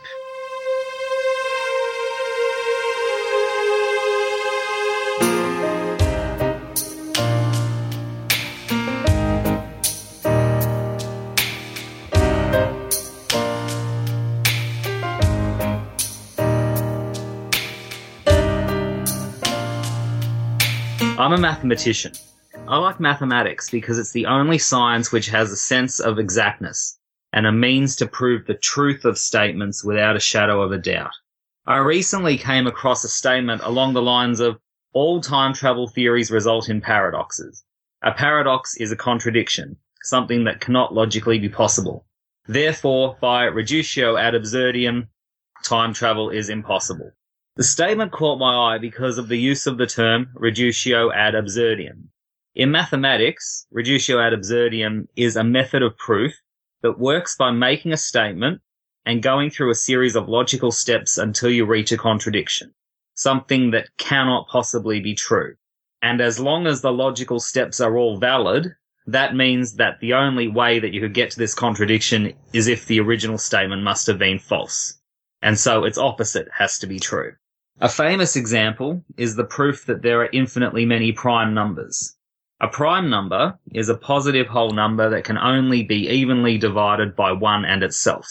So if we were to make the statement, there are a finite number of prime numbers, then that means there has to exist some largest prime number. If you created a number by multiplying all the primes up to this largest prime, then obviously this number you create will be able to be divided by every single prime number, as every single prime number was used to create it. But if you were to add 1 to this new number, though, then if you were to try to divide this new number by any of the primes, then you would have a remainder of 1. So that means we found another number which is bigger than the so-called biggest prime, which can only be evenly divided by 1 and itself. So that means either there must be a larger prime number than this so-called largest prime that divides it, or this new number itself must be a prime. This is a contradiction. How could you possibly have a largest prime number and then find a larger one? Since every logical step was valid, that means that the false step had to be the original statement, that there are a finite number of prime numbers. And so the opposite statement, there are infinitely many prime numbers, must be true. So the statement that I saw on Facebook, the time travel example that I mentioned at the beginning, the person started with the statement, time travel is possible, and then used the so-called laws of time travel to come to contradictions, in other words, paradoxes, and assumed that the logic used to reach the statement was sound, and therefore came to the conclusion that time travel is possible is a false statement, and so time travel being impossible has to be the true one. However, I have several issues with this statement and proof of the impossibility of time travel, though, which I felt were worth discussing. Actually, I also have issues with the word paradoxes. Surely the plural of paradox would be paradi, wouldn't it? Oh well. Anyway, being time travel related, it obviously made me think of my favourite show, and made me wonder, do any paradi come up in Quantum Leap? And how well does Quantum Leap do at avoiding or otherwise rectifying them? Of course, this meant learning a bit more about time, theories of time travel, and things that could happen, including paradi. The first issue that I have with the so-called proof given above is that time travel actually does exist, in a process known as time dilation. It's well known that time is relative, and if an object travels at a very fast speed, clocks actually slow down. This has been proven when the atomic clock was sent into orbit, and it returned still in perfect working order, but at an earlier time to the control atomic clock that had remained on Earth, which had been synchronized to the one that went in orbit before it went into orbit. So this means that if it was possible for a person to travel at a speed close to the speed of light, when they return to Earth, they would actually be younger than what they would have been if they had stayed on Earth. So one could easily consider this as traveling into the future. As far as logic goes, a simple counterexample is enough to disprove a general statement, and so time dilation would be enough to disprove the statement that time travel is impossible. But this is really semantic. When most people talk about time travel, they aren't referring to time dilation. They're referring to a person's, or possibly an object's, personal timeline, deviating and looping back and forth over the existential timeline. There is still a problem with the so-called proof, though. And that is that using reductio ad absurdum requires that if you have gotten to a contradiction, every logical step in the proof has to be valid in order to get to the point where you can say that the original statement was actually false. But in real life, there are not any established rules of time travel. So how could one make a logical statement about something that nobody knows about? Until someone actually shows true and repeatable steps which will result in the same outcome, it's impossible to make a general statement, such as time travel is impossible. But of course, one could speculate as much as possible. Time travel in fiction simply arose from someone letting their imagination run wild and then thinking about what could happen if such a thing was possible. So let's speculate about possible temporal paradi that people have come up with while letting their minds wander and wondering what if, and whether or not Quantum Leap has had to address them. Easily the most famous paradox is the so-called grandfather paradox. The idea is that if you went back in time and something you did resulted in your grandfather's or any other direct descendant's death, this would prevent you from being able to be conceived. But if you don't exist, then you could never have travelled back in time, and thus your grandfather or other descendant won't have died, and that means you do exist. There is only one time when Sam comes close to preventing his own existence.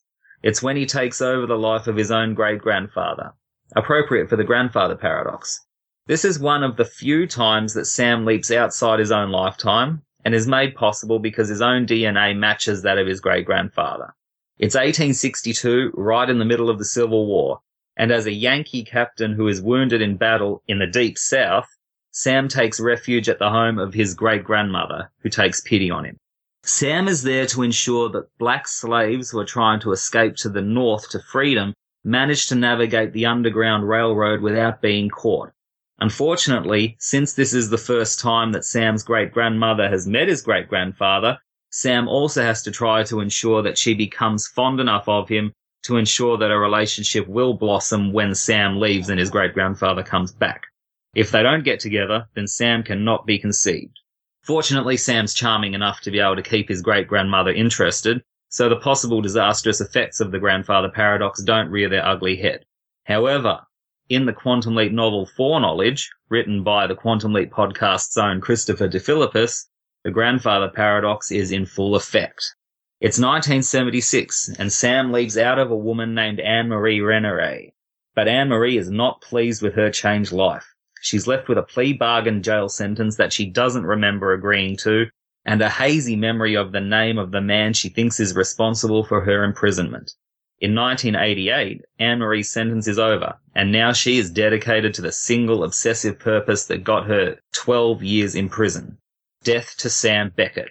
Ziggy is not functioning properly, as she's not able to get past the fact that there's a 50-50 chance that she doesn't exist, and Al and the rest of the project frantically struggle to stop a mad woman before she stops Sam Beckett forever. Small changes to the timeline occur throughout, such as Diane McBride no longer being on the committee and Tom Beckett no longer being alive. More small changes happen as it appears more likely that the timeline in which the project exists will no longer be. The small changes in the timeline make for a nice walk down memory lane, remembering the things that went wrong which Sam once put right, and are done in a very subtle and very clever manner. So much so that occasionally something reads perfectly, then will hit you that something doesn't seem right, needing some afterthought to realize what is actually happening. However, and I know Chris will debate me on this, I think that if there was something that was putting Sam's existence in danger, I don't think that there would be a massive effect on the project, as there was in this story. I subscribe to the theory that nothing in the future will change until something happens in the past to change it. While there was still the chance for Sam to survive, then the project and everyone in it would still exist as they normally had, as the timeline would not change until Sam is actually murdered. However, perhaps it is the paradox in play which is actually causing the small irregularities.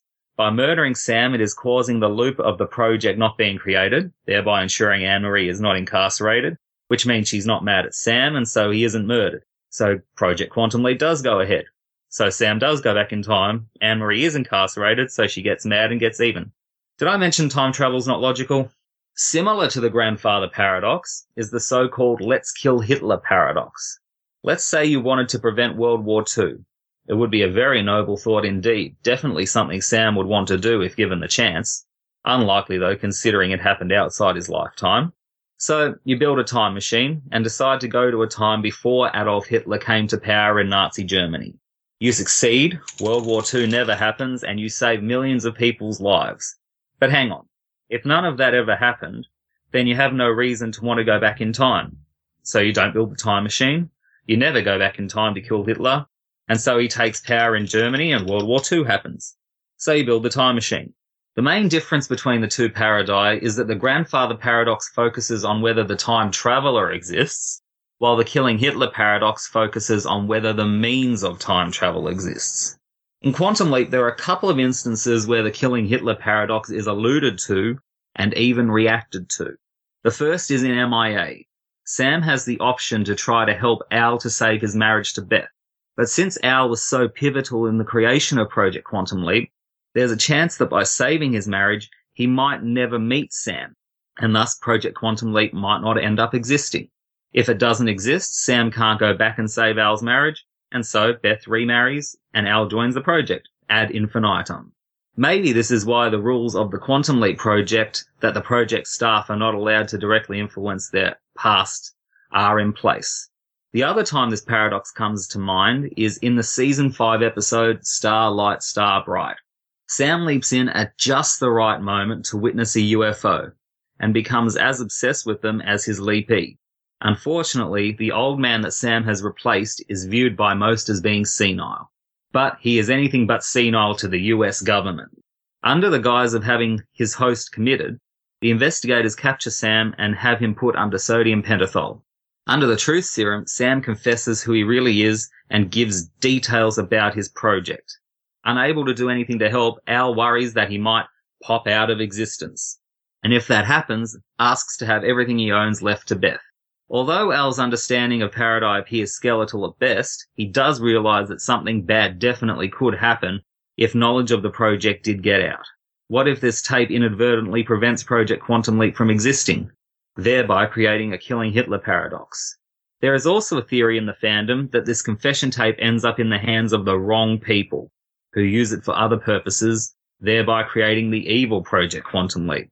Now that's just speculation, although it does seem quite a coincidence that the very next episode, Deliver Us from Evil, is the first episode to feature an evil leaper. With an evil counterpart putting things wrong that once went right, who's to say they won't target Sam at some point? But if they eliminate him, they prevent his own project from being created, thereby preventing the confession tape being made, which prevents the evil leaper project being created, which means they don't eliminate Sam. Yikes. On the topic of artifacts of Sam's present ending up in the past, now is a good time to discuss the ontological, or bootstrap paradox. This is when an object is sent back in time and is passed on to someone in the past, which inadvertently gets passed on over time and ends up back in the possession of the time traveler, creating the loop. For those of you who have seen Somewhere in Time, which has a connection to Quantum Leap, as Jean-Pierre Dorliac was the costume designer for both, an old woman gives Richard Collier, played by the late Christopher Reeve, a pocket watch and tells him to come back to her. He does some research and is fascinated by this woman and her past. To meet her, he's able to will himself into the past by removing anything that exists in the present time, to trick his brain into believing it's the 1920s. In the past, he falls in love with the younger version of this woman, Elise McKenna, played by Jane Seymour, and she gains possession of the pocket watch. Unfortunately, a coin from Richard's present time falls out of his pocket, and this anachronism whisks Richard back to the present time, thereby leaving Elise heartbroken for decades until she finds him and gives him the pocket watch. And so we have the infinite loop. The trouble with this story is that there is no time when the pocket watch is actually created or destroyed. It's just seemingly always in existence. In Quantum Leap, this could theoretically happen with another artifact that ended up in the past. Sam and Al are struck by a bolt of lightning during a leap and they switch places, with Al being stuck in the past and Sam back in the imaging chamber. But the hand link went with Al. Even though the hand link in 1945 proved completely useless, if Sam at some point should find it and use it to work with Ziggy, or even reverse engineer it to create Ziggy, then again, we do not have a creation point for the hand link. There's also an entropy paradox that comes hand in hand with the ontological paradox, in that with each incarnation of the loop, the object has to age and deteriorate, and eventually no longer be functional. But this would break the loop. And while a loop itself is a paradox, at least it's a stable one, while breaking the loop could prove to have disastrous side effects. The ontological paradox is actually a version of the predestination paradox. While the ontological paradox focuses on an object which ends up in a time loop, the predestination paradox occurs when a time traveler's intervention causes events to happen as they had originally. So another time loop, with the paradox occurring because it's impossible to tell where the information started or ended.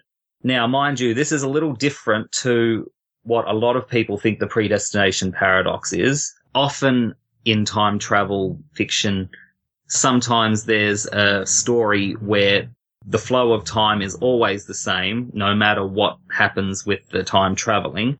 Harry Potter is a good example of this. There's only ever one existential timeline that happens, where Buckbeak is always saved and where Sirius Black is always saved. It just so needed Harry and Hermione to go back and relive that time so that they could do it. There's no paradox because there's only ever one timeline and one set of events that happens, and we can easily tell where things start and end. A predestination paradox happens when we can't tell where information starts or ends. This is actually the paradox which seems to occur in Quantum Leap numerous times, with the kisses with history. Let me read a message sent to us on the Facebook page by our new listener, Todd Nieder. I just recently discovered the podcast, and so have been rewatching the show with Heather and Albie. I've been reminded how there was a frequent gimmick in the first season of Sam being responsible for future celebrities, like the Michael Jackson scene from Kamikaze Kid, or most memorably, the Buddy Holly bit from How the Test Was Won. These are cute and funny, But watching them now for the upteenth time, it occurs to me how they break the premise of the show, and I'm glad it became less of a thing as the series went on. Buddy Holly especially breaks the premise, because giving Buddy Holly the lyric winds up being the impetus for Sam's leap. It breaks the premise for me because Sam's supposed to be setting right what once went wrong. Even if you argue that maybe there wasn't a Buddy Holly in the timeline Sam came from until Sam leapt back and put it right, that still wouldn't make sense, because how would Sam have recognized the song?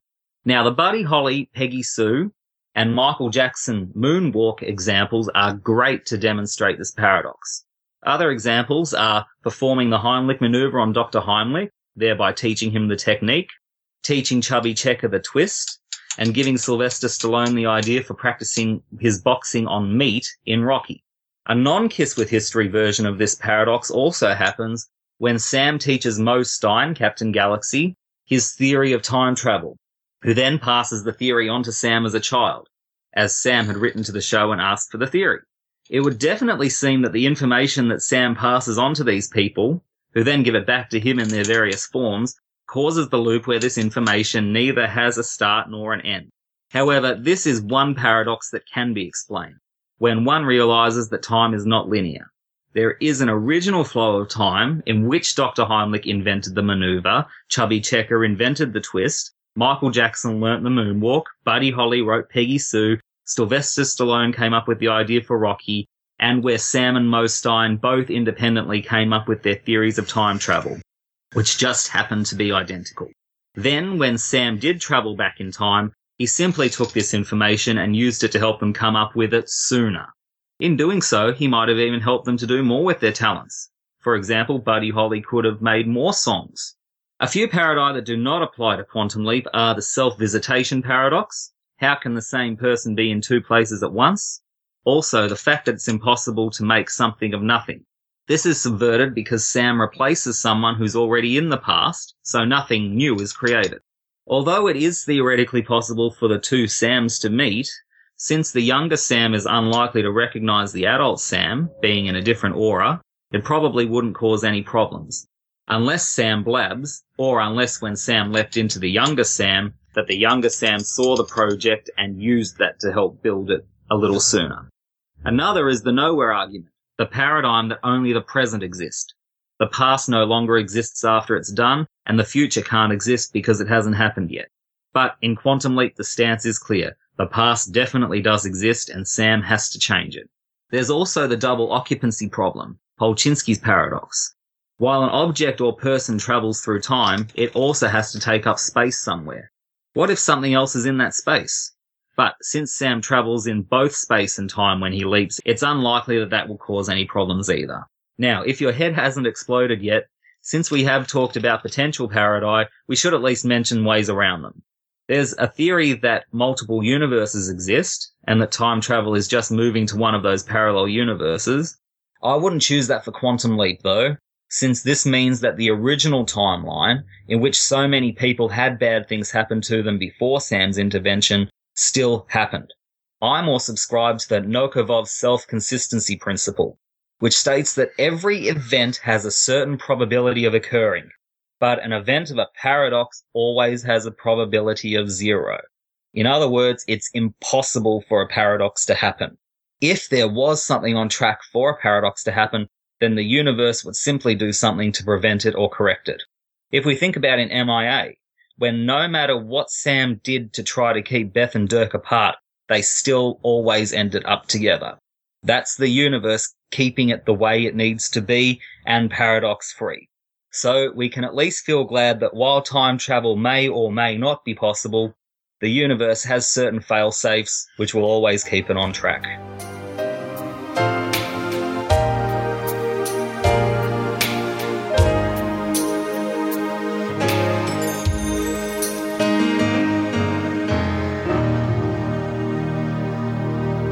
I think my eyes just went cross-eyed. Hayden's a good writer. He is. I always look forward to his segments because that's about 15 minutes that I don't have to produce. Heather, do you have any news? Well, we have our second winner in our print giveaway, JJ Flanagan Granneman. Congratulations. And your print is probably in your hands already. And thank you to Skipper Martin for so generously donating those prints for our listeners. He's pretty awesome. That hidden code was pretty hard to find. You would have to listen to the entire episode last time to find it, and JJ found it. There's still more chances to win a print of Dean Stockwell and Scott Bakula in the episode mirror image. And the way you do that is send us an email with the special secret code in the subject line. The code for this episode is Doors and Fours. So put Doors and Fours in the subject line, get it to us, and you are automatically entered into the print giveaway. Thank you, Heather. Do you have any trivia? You're just really demanding this episode, aren't you? I am. Let's get it done. So the title references the song One Toke Over the Line by Brewer and Shipley from 1970, an obvious drug reference, which relates to this episode's content. Interesting. I've never heard of that song. Me neither. So in this episode, Sam is watching a movie at Edie's house when she's going through her withdrawals, and that movie was Double Indemnity. Ooh, good movie. It's a classic and has a good plot. Never seen it. It's worth watching. Fred McMurray. He's from My Three Sons. He was in it. Oh, okay. So there might have been an inconsistency in this because I think animals are supposed to be able to see Al, right? Yes, we learned that in a few previous episodes. Well, the lion jumps through Al, which it did look pretty cool, so that's probably why they did it. But I think the lion probably would have jumped around him had he had known. Or, went to attack him. Right. But not just go right through him like he wasn't there. Right. It's good for Dean Stockwell that he was a hologram at that time. Also, when Sam kneels down to take her pulse, he lays his hand on her neck in such a way that his thumb is on her pulse, which your thumb has a pulse, so you can't check someone's pulse with your thumb. And being a doctor, shouldn't he know that? I did not notice that, but I guess that's an inconsistency. But you could say Swiss cheese.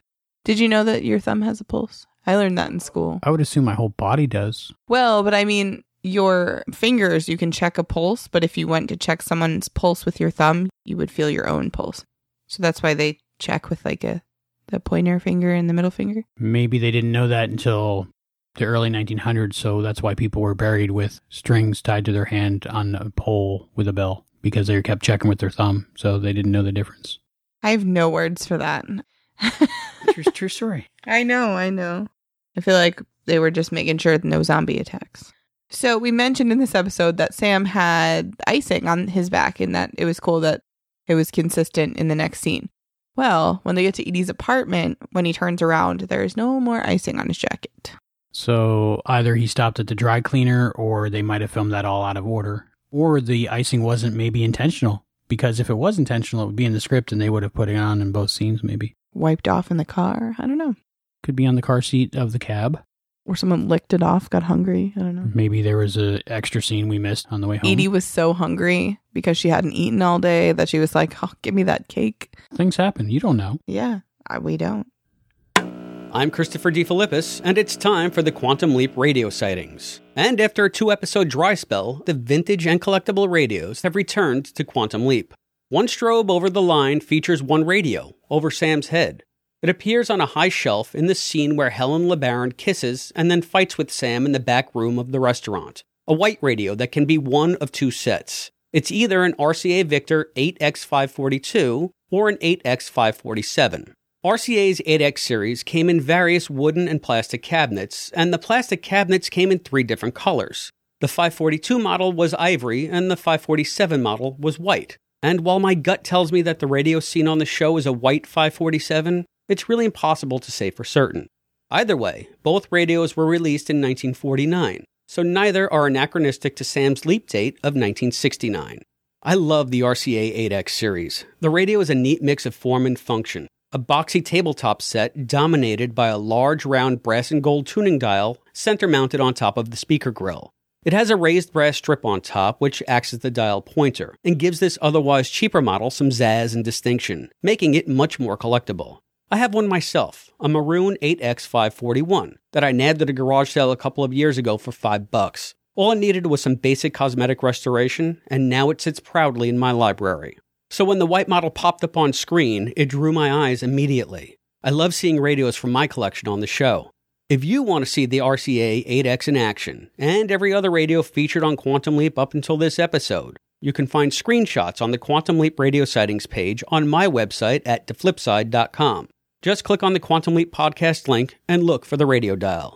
Until next time, radio fans, this is your Quantum Leap radio guru tuning out.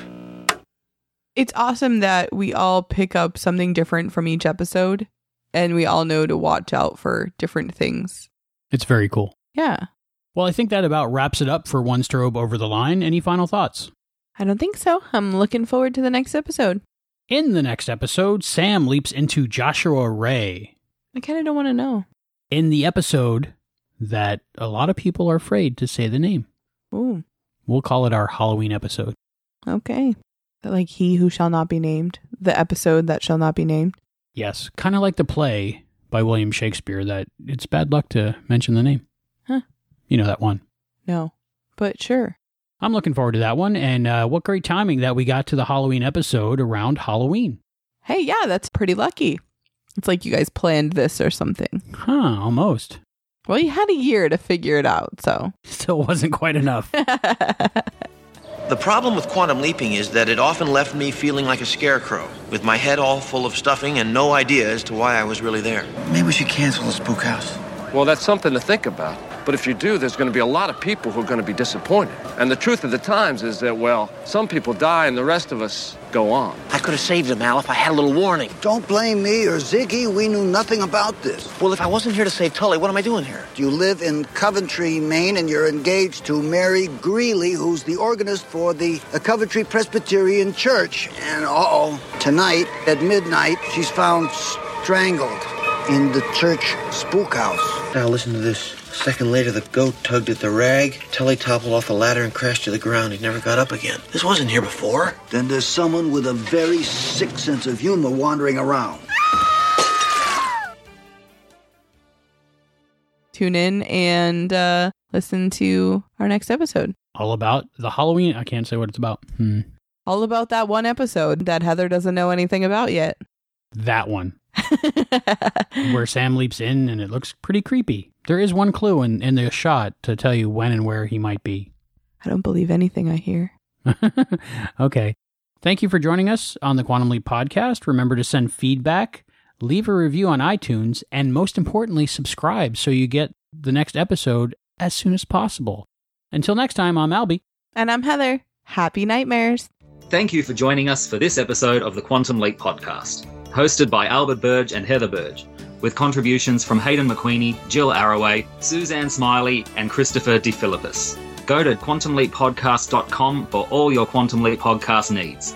Join us on Facebook, Twitter, and Instagram for special behind-the-scenes content and to find out when a new episode is available. To support the show, please go to patreon.com/quantumleappodcast. That's patreon.com/quantumleappodcast. The Quantum Leap podcast is edited by Albie, John Buchanan, and Juan Murrow, with voice talent provided by John Buchanan, Juan Murrow, Hayden McQueenie, Tawny Finneran, Suzanne Smiley, Mac Jackson, and Peter Vernasak. The production assistant is Jesse Newman. The executive producer of the Quantum Leap podcast is Albert Burge. Juan Murrow and Hayden McQueenie are the co-executive producers. The thoughts and opinions expressed on this podcast are those of the individual and do not necessarily represent or reflect those of the Quantum Leap podcast, its partners, or affiliates. The Quantum Leap universe and all it contains is the property of Belisarius Productions and Universal Television. The Quantum Leap podcast is not affiliated with Belisarius Productions or Universal Television, and no copyright infringement is intended. The Quantum Leap podcast is a Barren Space production. I'm sure we'll talk about that and a lot more after the episode recap. Legendary.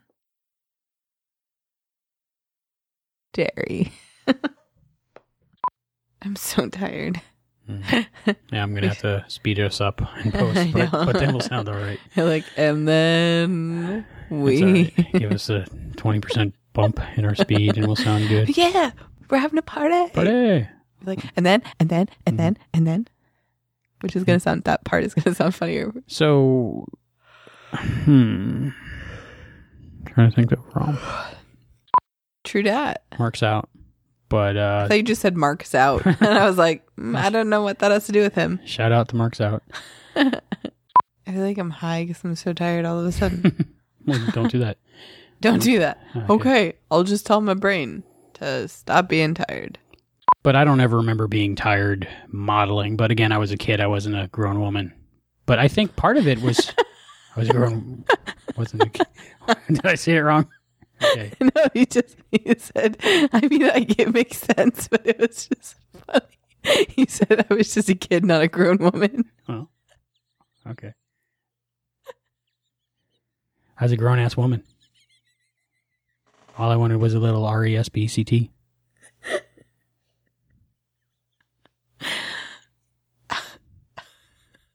Okay. I was a kid, not a grown woman. Mm-hmm.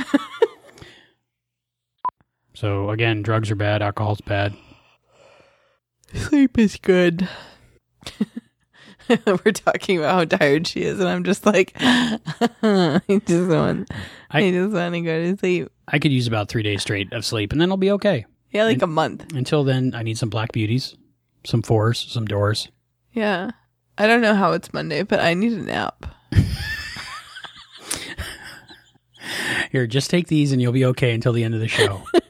You don't want me to replace you with Hayton or Christopher D. Philippus?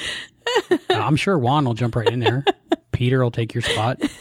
So I'm so glad that it's such an important part for me to play. Everybody's just like, yeah, no big deal. You're not really needed. It's okay. I mean, there's people ready to replace you if you can't make it. So just take these, and everything will be okay.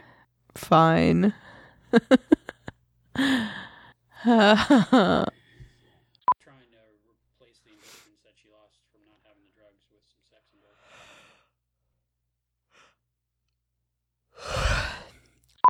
I'm still mad that, like, that was where it ended. Like, there was no more. I don't know what. I don't think they could have done anything in this episode to further that. But no, but maybe sometime in her future, in his past, they get together, hang out. But I want to know about it. You have to be patient. I feel like I'm in an episode of Wine About It, where I'm drunk and talking about things that annoy me. When I was on the Bloodhound Gang from 321 Contact, we were trapped in the back of a van, and the only way to find out where we were was to use a pinhole that was in the side of the truck and a piece of cardboard we found. Yeah, was this in your memories? That really happened to you? For a younger audience, you might have to explain what Nintendo is and a basement. Will you stop? We're probably the only state that doesn't have basements. They would be called pools. I recognize this apartment. Man. I'm so tired.